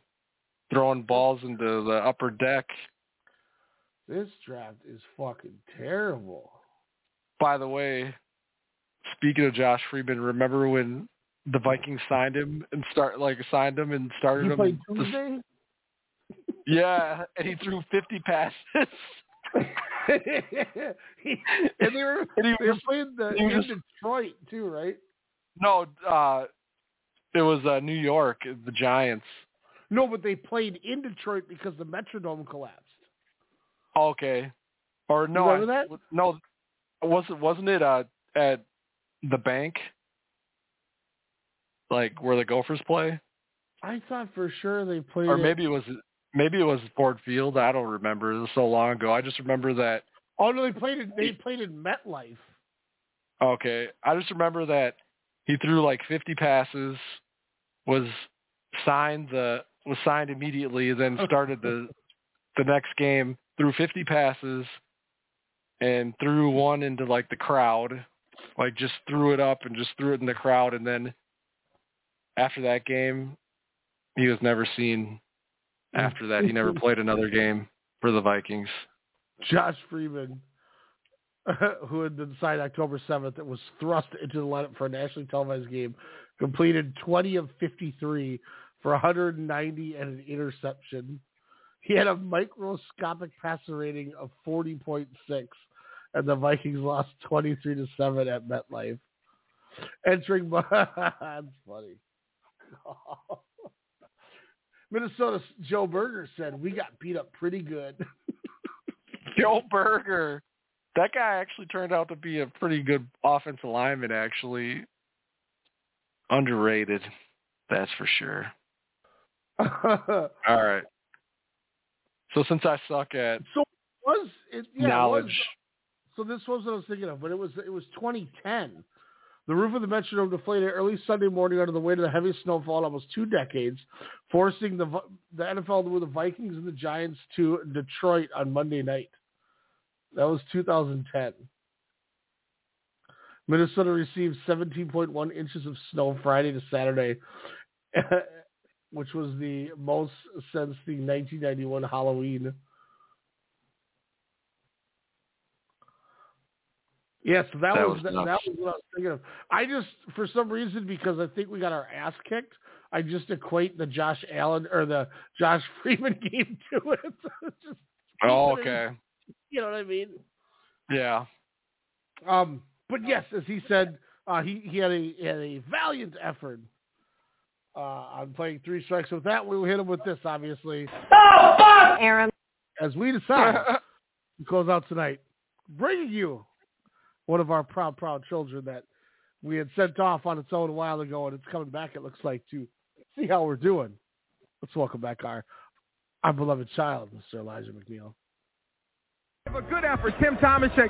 Tim, a lot of times we've had you on only once or twice. You've been anxious to get on again. You didn't think it would be in this circumstance. Oh, no. Jeepers Creepers. Not at all. Everybody who works doesn't even probably know I'm on. I do work at Chapco. Hello, everybody from Green Bay. I love you, Mom and Dad, and everybody. Hey. Yes, I feel like I deserve to come out tonight and give the crowd what they're paying for, because some guys seem to be forgetting and thinking that I'm a nice guy or something. I am nice, but I'm awful crucial with these hands.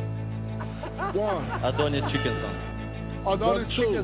How dare them challenge me with their somewhat primitive skills?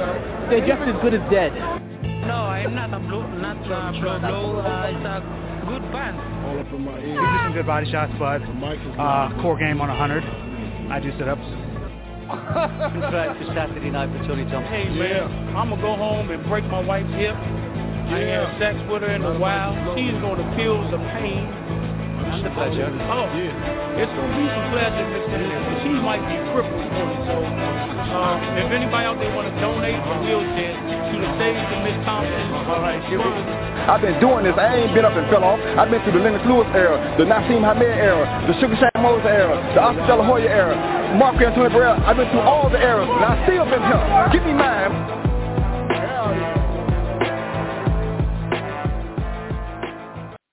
That's a fun-ass opening, Elijah, but I like it. I forgot about that. They got me. Bitches is that? That's not the blah blah. It's not the blah blah. Man, Roy it's got a good time. through the Lennox Lewis era, the Nassim Hamed era. Like, I was like, yeah, let's go, baby. Hype me up. All right, now we're playing the real one, Elijah. Here we go.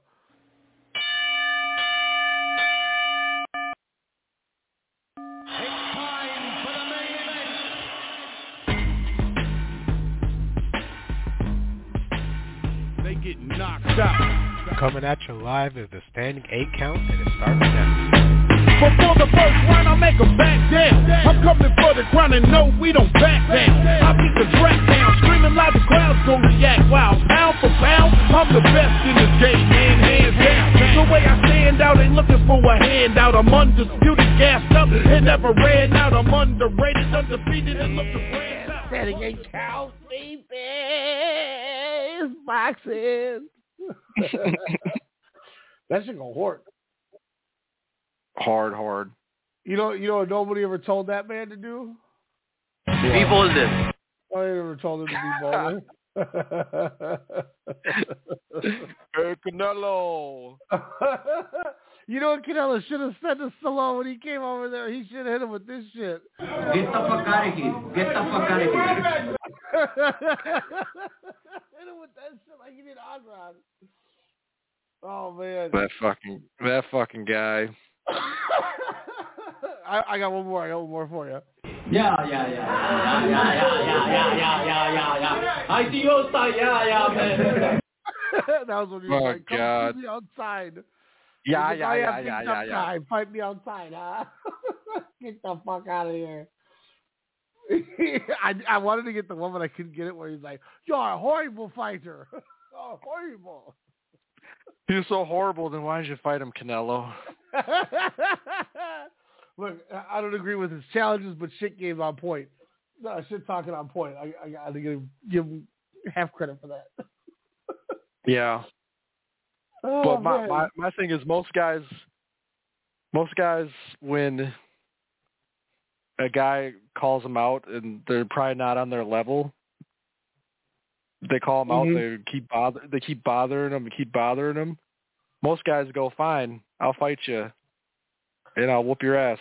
Like Triple G did to Stevenson, baby. Yeah, Triple G, like Kurt Stevenson, kind of obviously not on his level, but decent fighter, and he just all of a sudden was like, just started calling out Triple G, and Triple G took him up on it because Triple G knew that he would dog, baby. Or when Gervonta Davis beat up on Rolly Romero, like there's others in the past that I can't think of right now, but where they've entertained a guy who's not on their level, and the guy just calls them out, so they make him eat their words. And so if Canelo thought Andrade was a horrible fighter, he probably would have fought him and beat him up. But I always wish Adonis Stevenson would have fought Kovalev. Yeah, that's what I always wanted. I thought Kovalev was gonna whoop his ass, but I was all for it. Adonis Stevenson was like Adrian Bronner for me. I just don't like him. Yeah, I mean he might have, but Stevenson had game-changing knockout power. He was really good, and that's the other thing that bothers me. He was a good fighter. Yeah. I don't know why that fight never materialized. I don't know why Stevenson never wanted to fight him, but maybe I'm crazy, call me nuts, but I equate it to maybe even more than just he didn't want to fight him. It goes back to the whole Bob Arum, all these different type people that's why it didn't happen. And yeah. Kovalev, being the smart business guy, just kept talking shit, trying to keep it relevant, because if you keep it relevant, at least if it happens, people pay attention to it. So, I get all that. And Stevenson probably knew, look, we don't want you to ever fight this guy. It's not the best of our cards. Just ignore him. And then he just ignored him. So, I get it from both angles. You try to draw one, it doesn't bite, shit happens. Yeah. But I think it's more just because I was a Kovalev guy. It was like when Curtis Stevens got out of Golovkin, I was like, oh, I want to see Triple G smack this motherfucker around. And we got one of the best memes ever with the sitting up ooh face that he gave. This is still one of the best ones. That dude hit hard. He got up and was like, oh, shit. Like, yeah, motherfucker. And and I think it's just as old, as long ago as it was. I wish we had more opportunities for the chances to see the Gotti Ward trilogy type shit, where it's just two guys like, hell yeah, let's do it again, let's bang. Yeah. Which we're never gonna get things like that. I understand it. I'm not like the salary cap quarterback Nimrods in the first hour we talked about. I understand why things don't happen, but could always want it. And speaking of wanting it, we got two pretty decent fights that I think we wanted. The people wanted. I think boxing media wanted, and I can comfortably say, and the floor will be yours after this, because I'm pretty sure you're going to be in the same boat I am. I just want to hear your take different from what mine is. We saw Canelo and Crawford come out and kind of announce why they are considered to be as good as they are. Because holy shit, they fought two guys that people wanted to see in Errol Spence and Jermell Charlo, and they made them look like minuscule training partners. And they handedly took care of them. In fact, I want to find my notebook with my notes from the Crawford fight that I wanted to say to you while I'm in here, and I think I got it. Hell yeah, give me 1 second to tell you what I always wanted to tell you about this fight. So as I scored this thing, wow, my handwriting was so bad while I was watching this, so never mind. I'm not going to even attempt to read that and ruin this segment. But, you know, kind of as I had said to you, those might have been the best, like, go in and fight a named guy that you need to fight or want to fight to do something, and you walk away looking that dominant, I guess, as I'm done rambling finally. Yeah. I mean, I wish Canelo would fight somebody who's not, that is like in his weight class, that is either not moving up to fight him or he's not moving up to fight. Like the Benavidez fight is the fight I really want to see. The Charlo fight I thought had potential to be okay, but it turned out to be a one-sided stinker because Charlo was just like, I'm not going to fight tonight. I'm going to let Canelo batter me and not put up any kind of resistance for some reason. Just gonna say it. So here's what I got for you. So I gave Spence the first, and I gave the fifth round a draw, and I gave every other round to Bud. Yep. But if I had to give one of the draw, I gave it to Bud. But I put best performance ever I've seen from a boxer against, you know, their contender. When you're putting the two perennial 1 and 1As, that's the best performance I've ever seen. By the end of it, Spence couldn't even talk when they tried to do the interview with him. Say again? But Say Bud again? made it. I'm gonna get to that part in a second. Say again? Bud, 87 jabs, which is the most ever landed against Errol Spence. I wrote down while I was watching this. Now, I must have been super hyped up on stuff when I was watching this. I said Spence's overall would drop in a video game after this fight.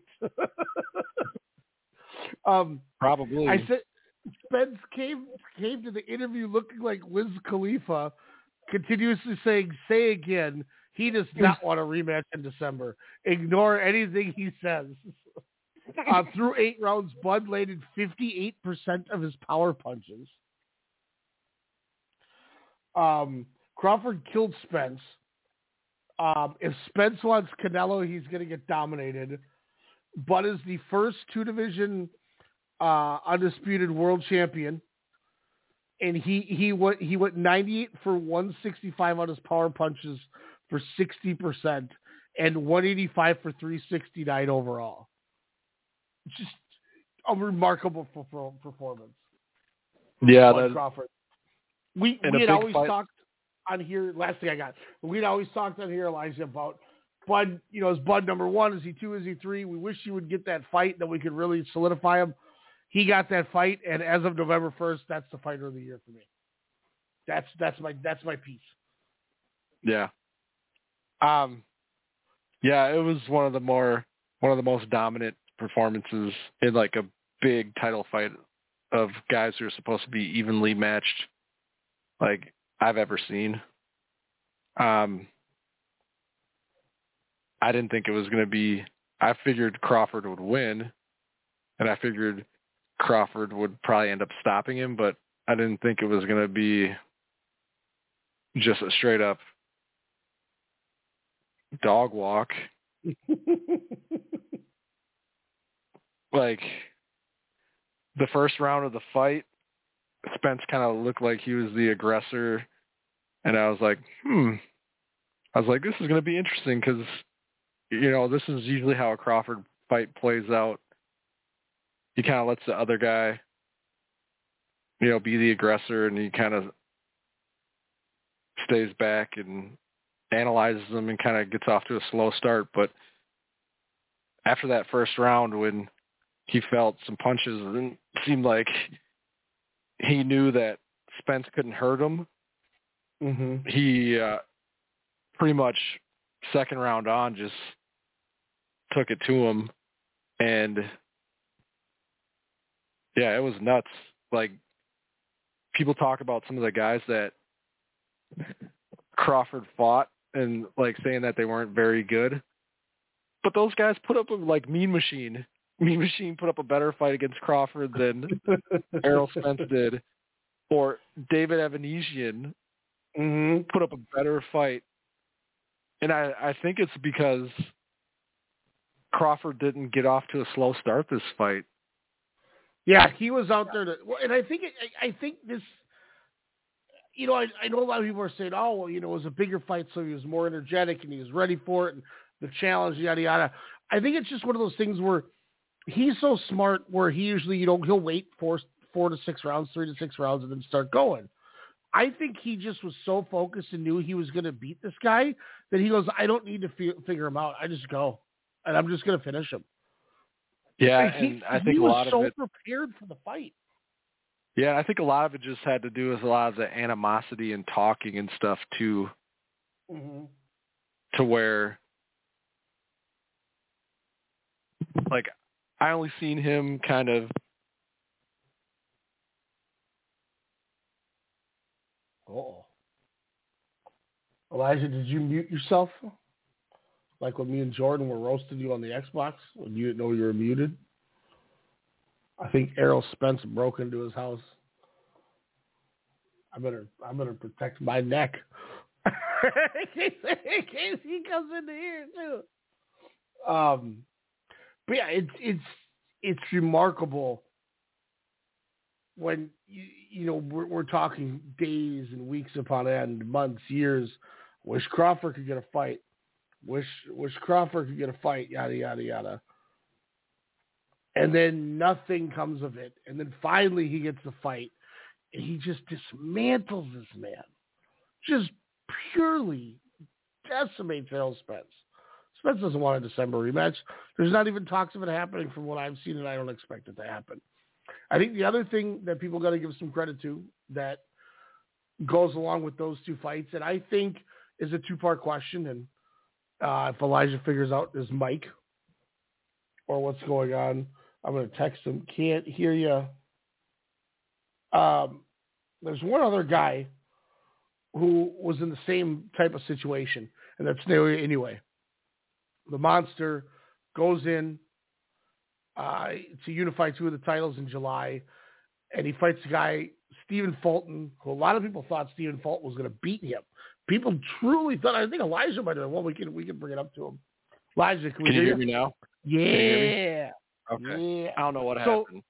It's all good. So the last thing I wanted to tie to the 2 of those guys that I don't think is getting the recognition because he hasn't done the unification yet, and his big fight that he had was over the summer.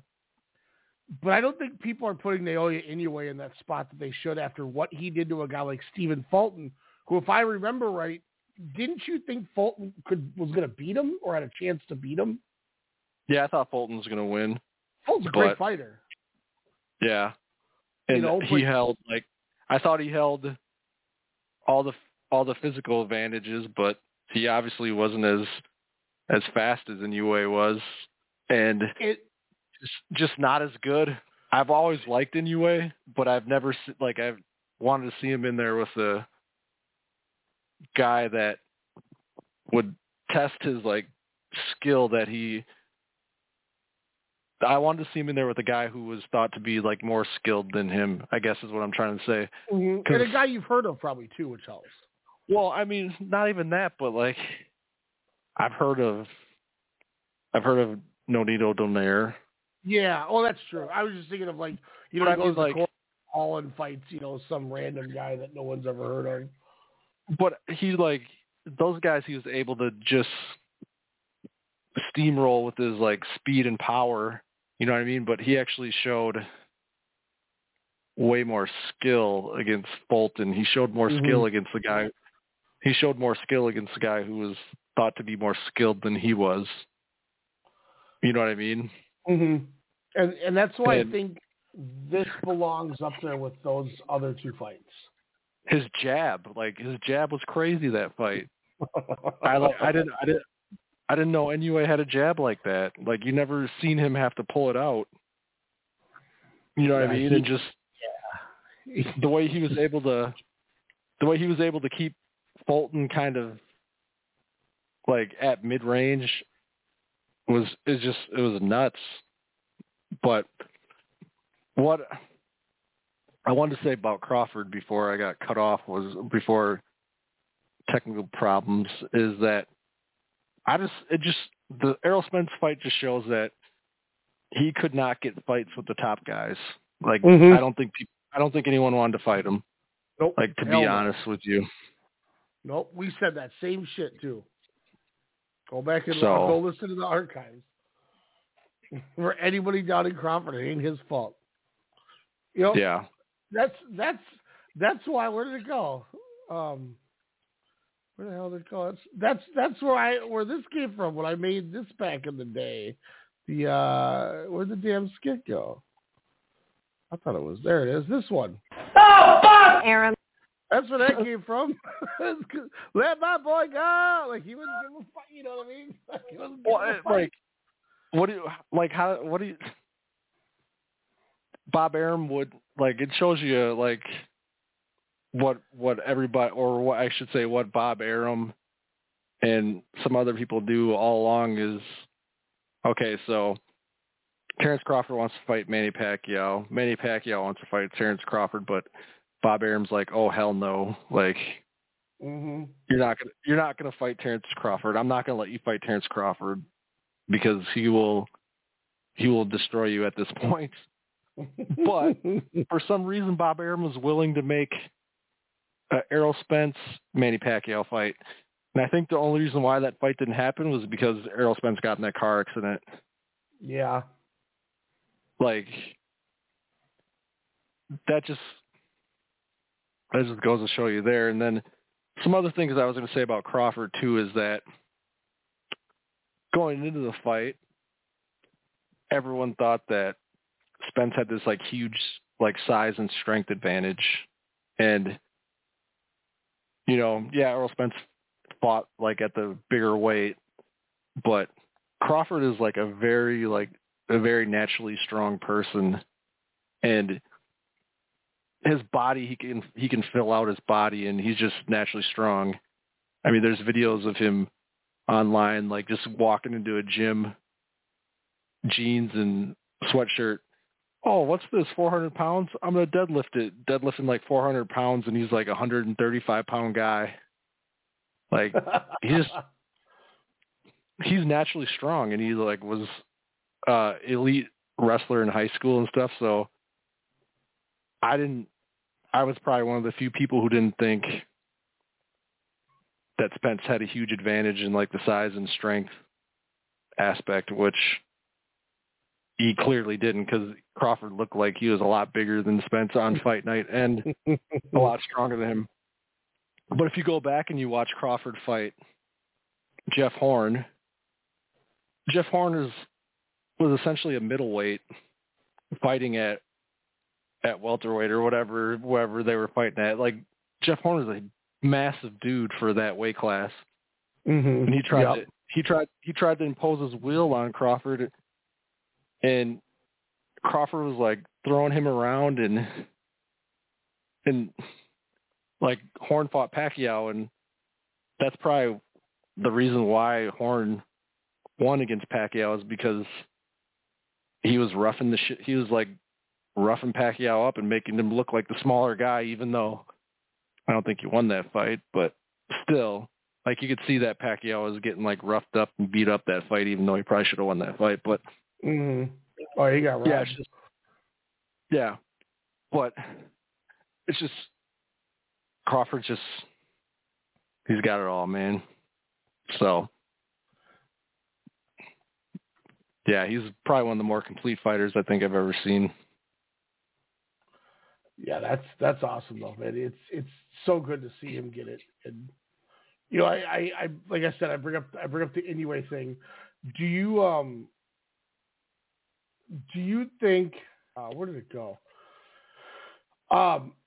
Obviously they were trying to set up for the Murodjan Akhmadaliev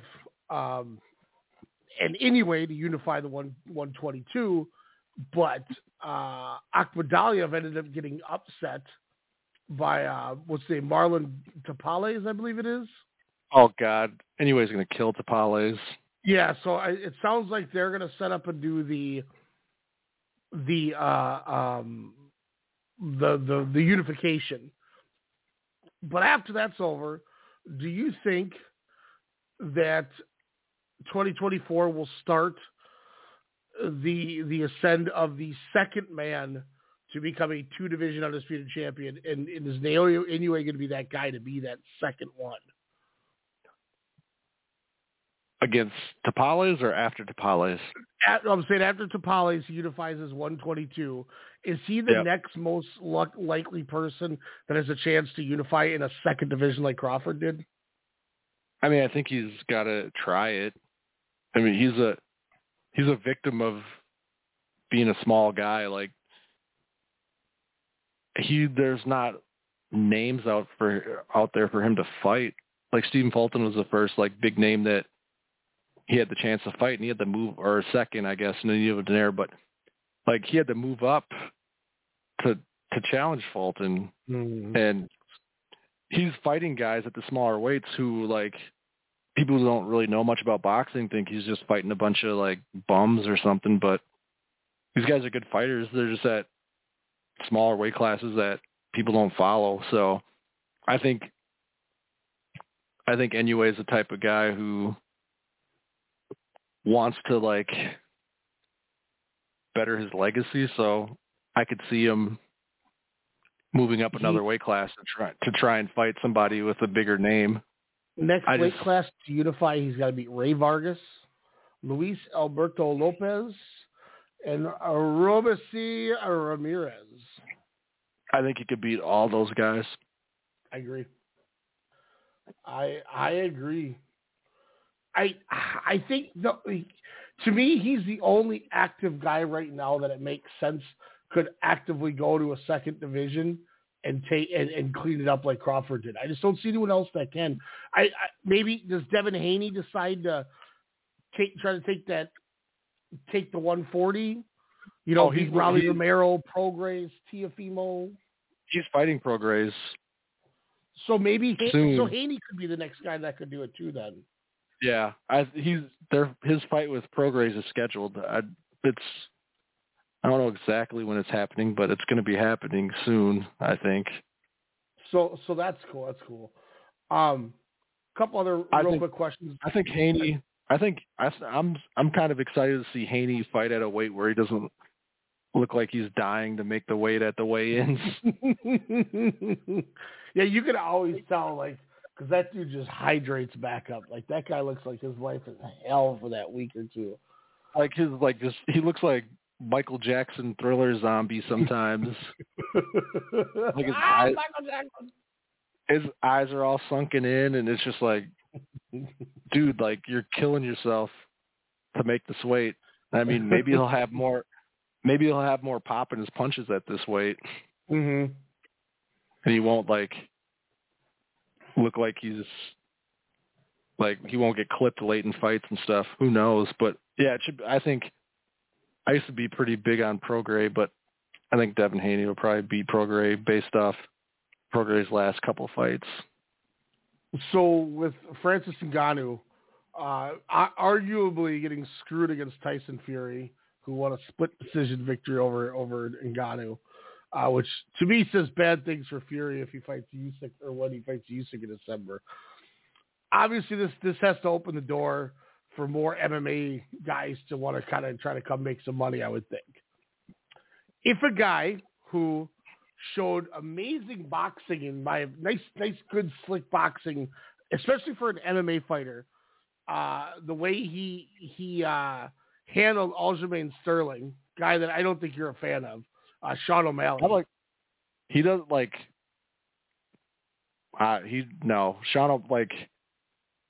I think Francis Ngannou is the outlier when it comes to that crossover, like boxing, MMA. Like, I think Sean O'Malley is a really good striker in MMA, but when he was talking about fighting Tank Davis in a boxing match, I'm like, dude, you would get flatlined by Tank Davis in a boxing match. Sorry. Like, Tank Davis fights tall guys all the time, and tall guys who are actual boxers, and he knocks them out. So, like, no. My question wasn't going to be involving Tank, but do you think he would have any sort of a chance if he went to the ring and fought Ryan Garcia? No.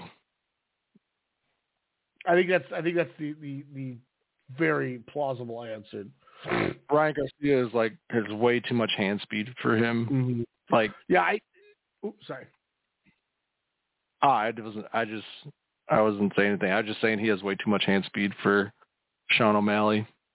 I think too, like you said, with Ngannou being the outlier with it, when you get up to that heavy of weight, I don't think it matters as much anymore because Ngannou knows how to throw a punch, and that was good enough to. But I mean, he was countering Fury like all night. It was nuts, and he like actually showed like that he had a decent jab, and he was countering Fury's like right hands, and he's strong enough to not let Fury like bully him around.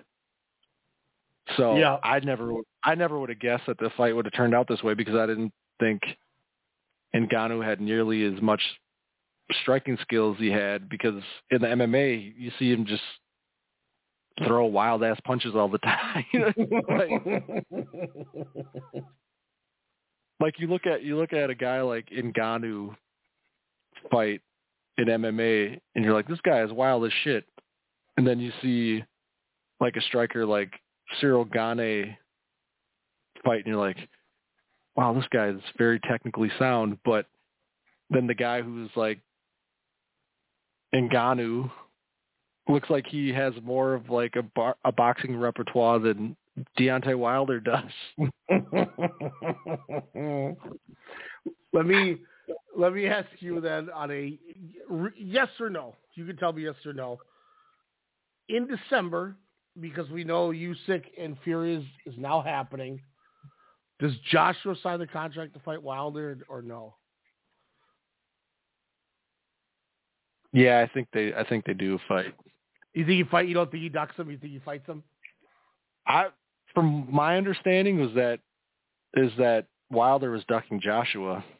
So okay. I don't know. Like, it's like one of those situations where one person says the other thing, one person says another thing, and this guy's ducking me, and like we'll probably never really know until they actually fight. Mm-hmm. Kind of like Terrence Crawford and Errol Spence. There are so many people that thought Terrence Crawford was ducking Errol Spence, and then there were so many people saying that Spence was ducking Crawford. So I don't know. Like, I don't know who was ducking who, but I kind of feel like this fight has to happen. Like, who else are those two gonna fight? And I think the only reason why I kind of think why I say that the Joshua role is because of his promoter. Yeah, Eddie Hearn. I think that plays Eddie.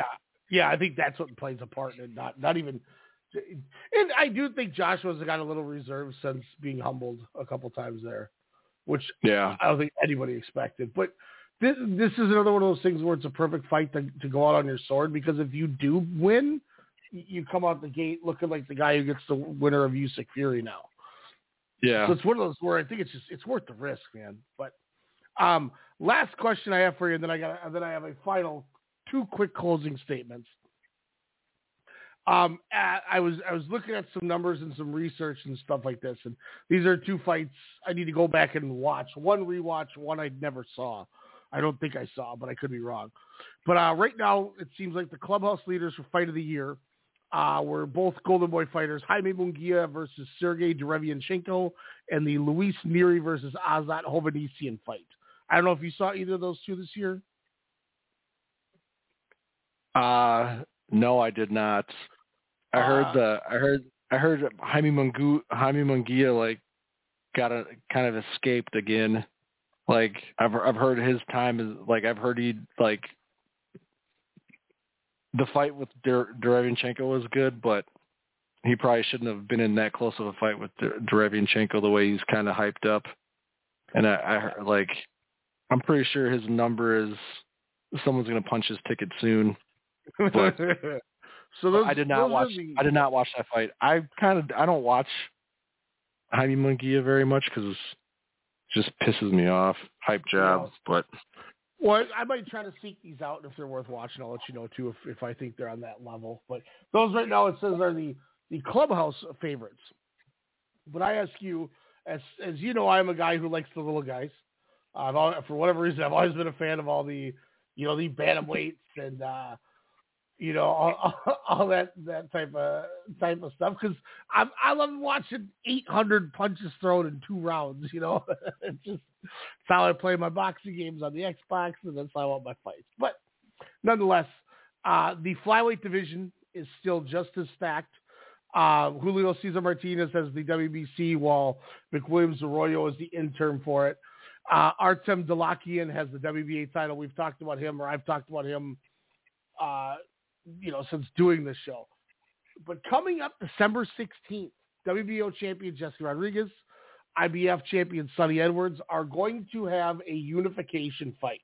To me, this has blinking eyes and violence written all over it. I'm not sure if you're a fan of either of those two, or if you've seen either of those Jesse Bam Rodriguez, Sonny Edwards guys. But am I crazy if I think this might be the fight of the year, depending what could happen? No, you're not, because they're both really good fighters. Sonny Edwards doesn't have much power, but he's like a really flashy, really skilled guy. Very defensive, very good defensively. Yeah. And Bam Rodriguez is kind of one of those guys who can do everything. So my thought being the pressure fighter versus the boxer also is what intrigued me, I think, behind it. I think so. I think Rodriguez might be I think he might be a little more skilled than your basic pressure fighter, but I mean, but yeah, I think he was definitely more aggressive than Sonny Edwards. So yeah, I think it'll be a good fight. I would watch it. So that leads me to the final thoughts for the evening. Elijah, thank you so much for doing the full 2 with me. Glad we did this. I hope we can keep this regularly, weekly. Hell of a good time doing it. Got to say R.I.P. Bobby Knight died an hour or 2 ago, 83 years old. I'm sure it'll be all over ESPN tomorrow. So I obviously don't have a ton that I can really go off of, but that's wild to think how long that dude was up and running, and he's got a legacy behind him. But what's that? Oh, I was gonna say how long he was up and running and treating kids like shit and terrorizing kids. It was wild. 3 titles in Indiana. It's crazy. But yeah. This just announced here. December 16th, Showtime will hold its final boxing show. Yeah, I've seen that. And it will be at the Armory in Minneapolis, headlined by a David Morrell Jr. title fight. Who's he fighting? No name yet. He wanted David Benavidez. Benavidez obviously said no, and now Benavidez is fighting. Who the hell is Benavidez fighting? Andrade. Yep. So the list that I've seen, ideal opponents for Morrell: Caleb Plant, Yanibek Akman, Alim Kahani, Ricardo Rivero, Diego Pachero, Edgar Berlanga, Ali Emdov, Kevin Sadyo, Bektamir Milikuziev, and Dmitry Bivol. Whoa. that would be crazy if Morrell, I think Morrell's one of those guys that people are kind of seen as a high risk, low reward because that dude is phenomenal, but crazy to think that he might be fighting Bivol already. Yeah, that's nuts. I could see some of those other guys, and I think he beats pretty much everybody on that list except for Bivol, just because, he hasn't done enough yet for me to think that he could beat Bivol, even though I think he's probably one of the more talented guys, one of the more talented young guys out there in boxing right now, and it's probably going to be, if someone will fight him, it's probably going to be time for him to fight a big name pretty quickly here. 100% agreed. You think because this is the final show, so part of the reason this show's happening too, I don't know if you saw this or anyone has read this, but this was today. They've officially scrapped the December 9th Showtime pay-per-view. That was going to be their last card.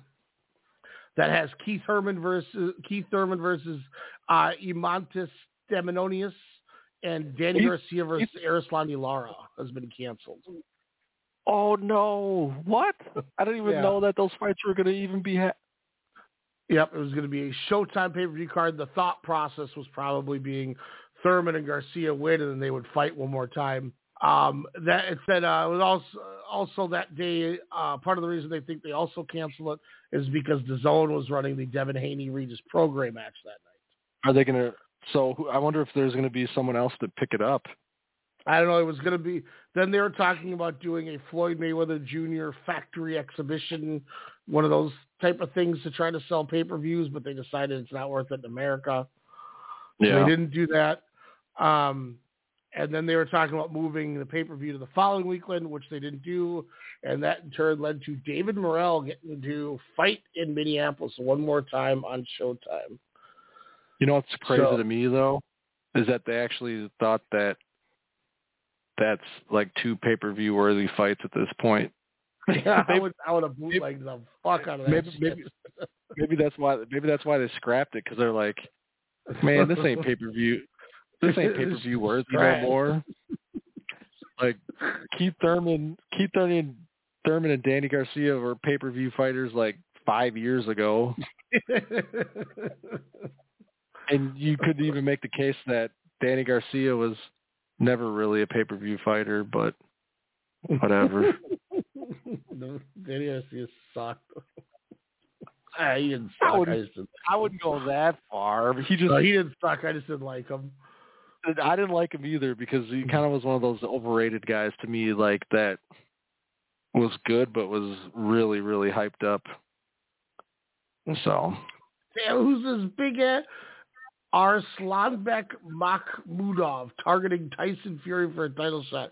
This dude hit somebody who I don't know who he hit, who's taking a huge bump on the canvas. This guy looks like Isaac Frost from Fight Night. Oh God. It's Dolph Lundgren's kid in the second Creed movie. He's just this yoked ass dude. Drago. Yeah. So, oh man, we have to close with this. I have to tell you something. Guess who won tonight? Who? The T-Wolves. No way. 110-89. No way. This is fake news. See, we didn't shit out of them, and they won. And they actually outscored the Nuggets in the fourth quarter, even though the Nuggets did outscore them by 2 in the third quarter. But yeah, 110-89 was your final at Target Center tonight. You know, I'll say this too. Me and Jordan have been doing a lot of prize picks on the 9 o'clock games, because then we can watch the whole game on Discord. Mm-hmm. And we're watching our second in like 4 days Sacramento versus Golden State game, which the first one was awesome, and this one is just as good. But man, I am becoming a fan of Domantas Sabonis, man. Yeah, you were just saying that the other night. Yeah, this kid is good. He looks a little goofy. He looks like the dude that fought John Jones on Sweden.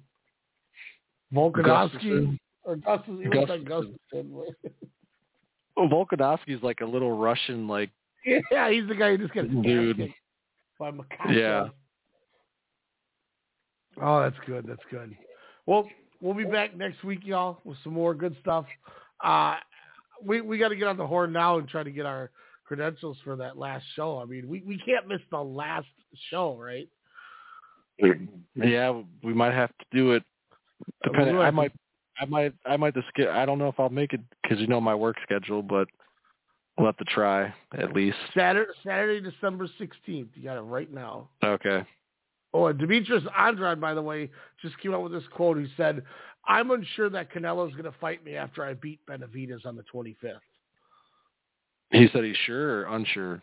He's sure that he still won't fight me, even though I'm going to beat Benavidez. Well, never fighting words. I like it. Yep. All right, y'all. We'll be back with some more good. And you can catch me and Alex tomorrow night with WrestleCast. Going to talk to the latest Pro Wrestling Noah show, the last All Japan show for the 21st. And hopefully he doesn't make me talk about NXT Halloween Havoc. Because that shit sucks. Because tonight they had a tables, ladders, and scares match. Ah! That's how the announcer said it. Oh, God. All right. Tables, ladders, and scares, y'all. On that note, I'm leaving. We're out, y'all. We'll catch you next week. See you. Bye.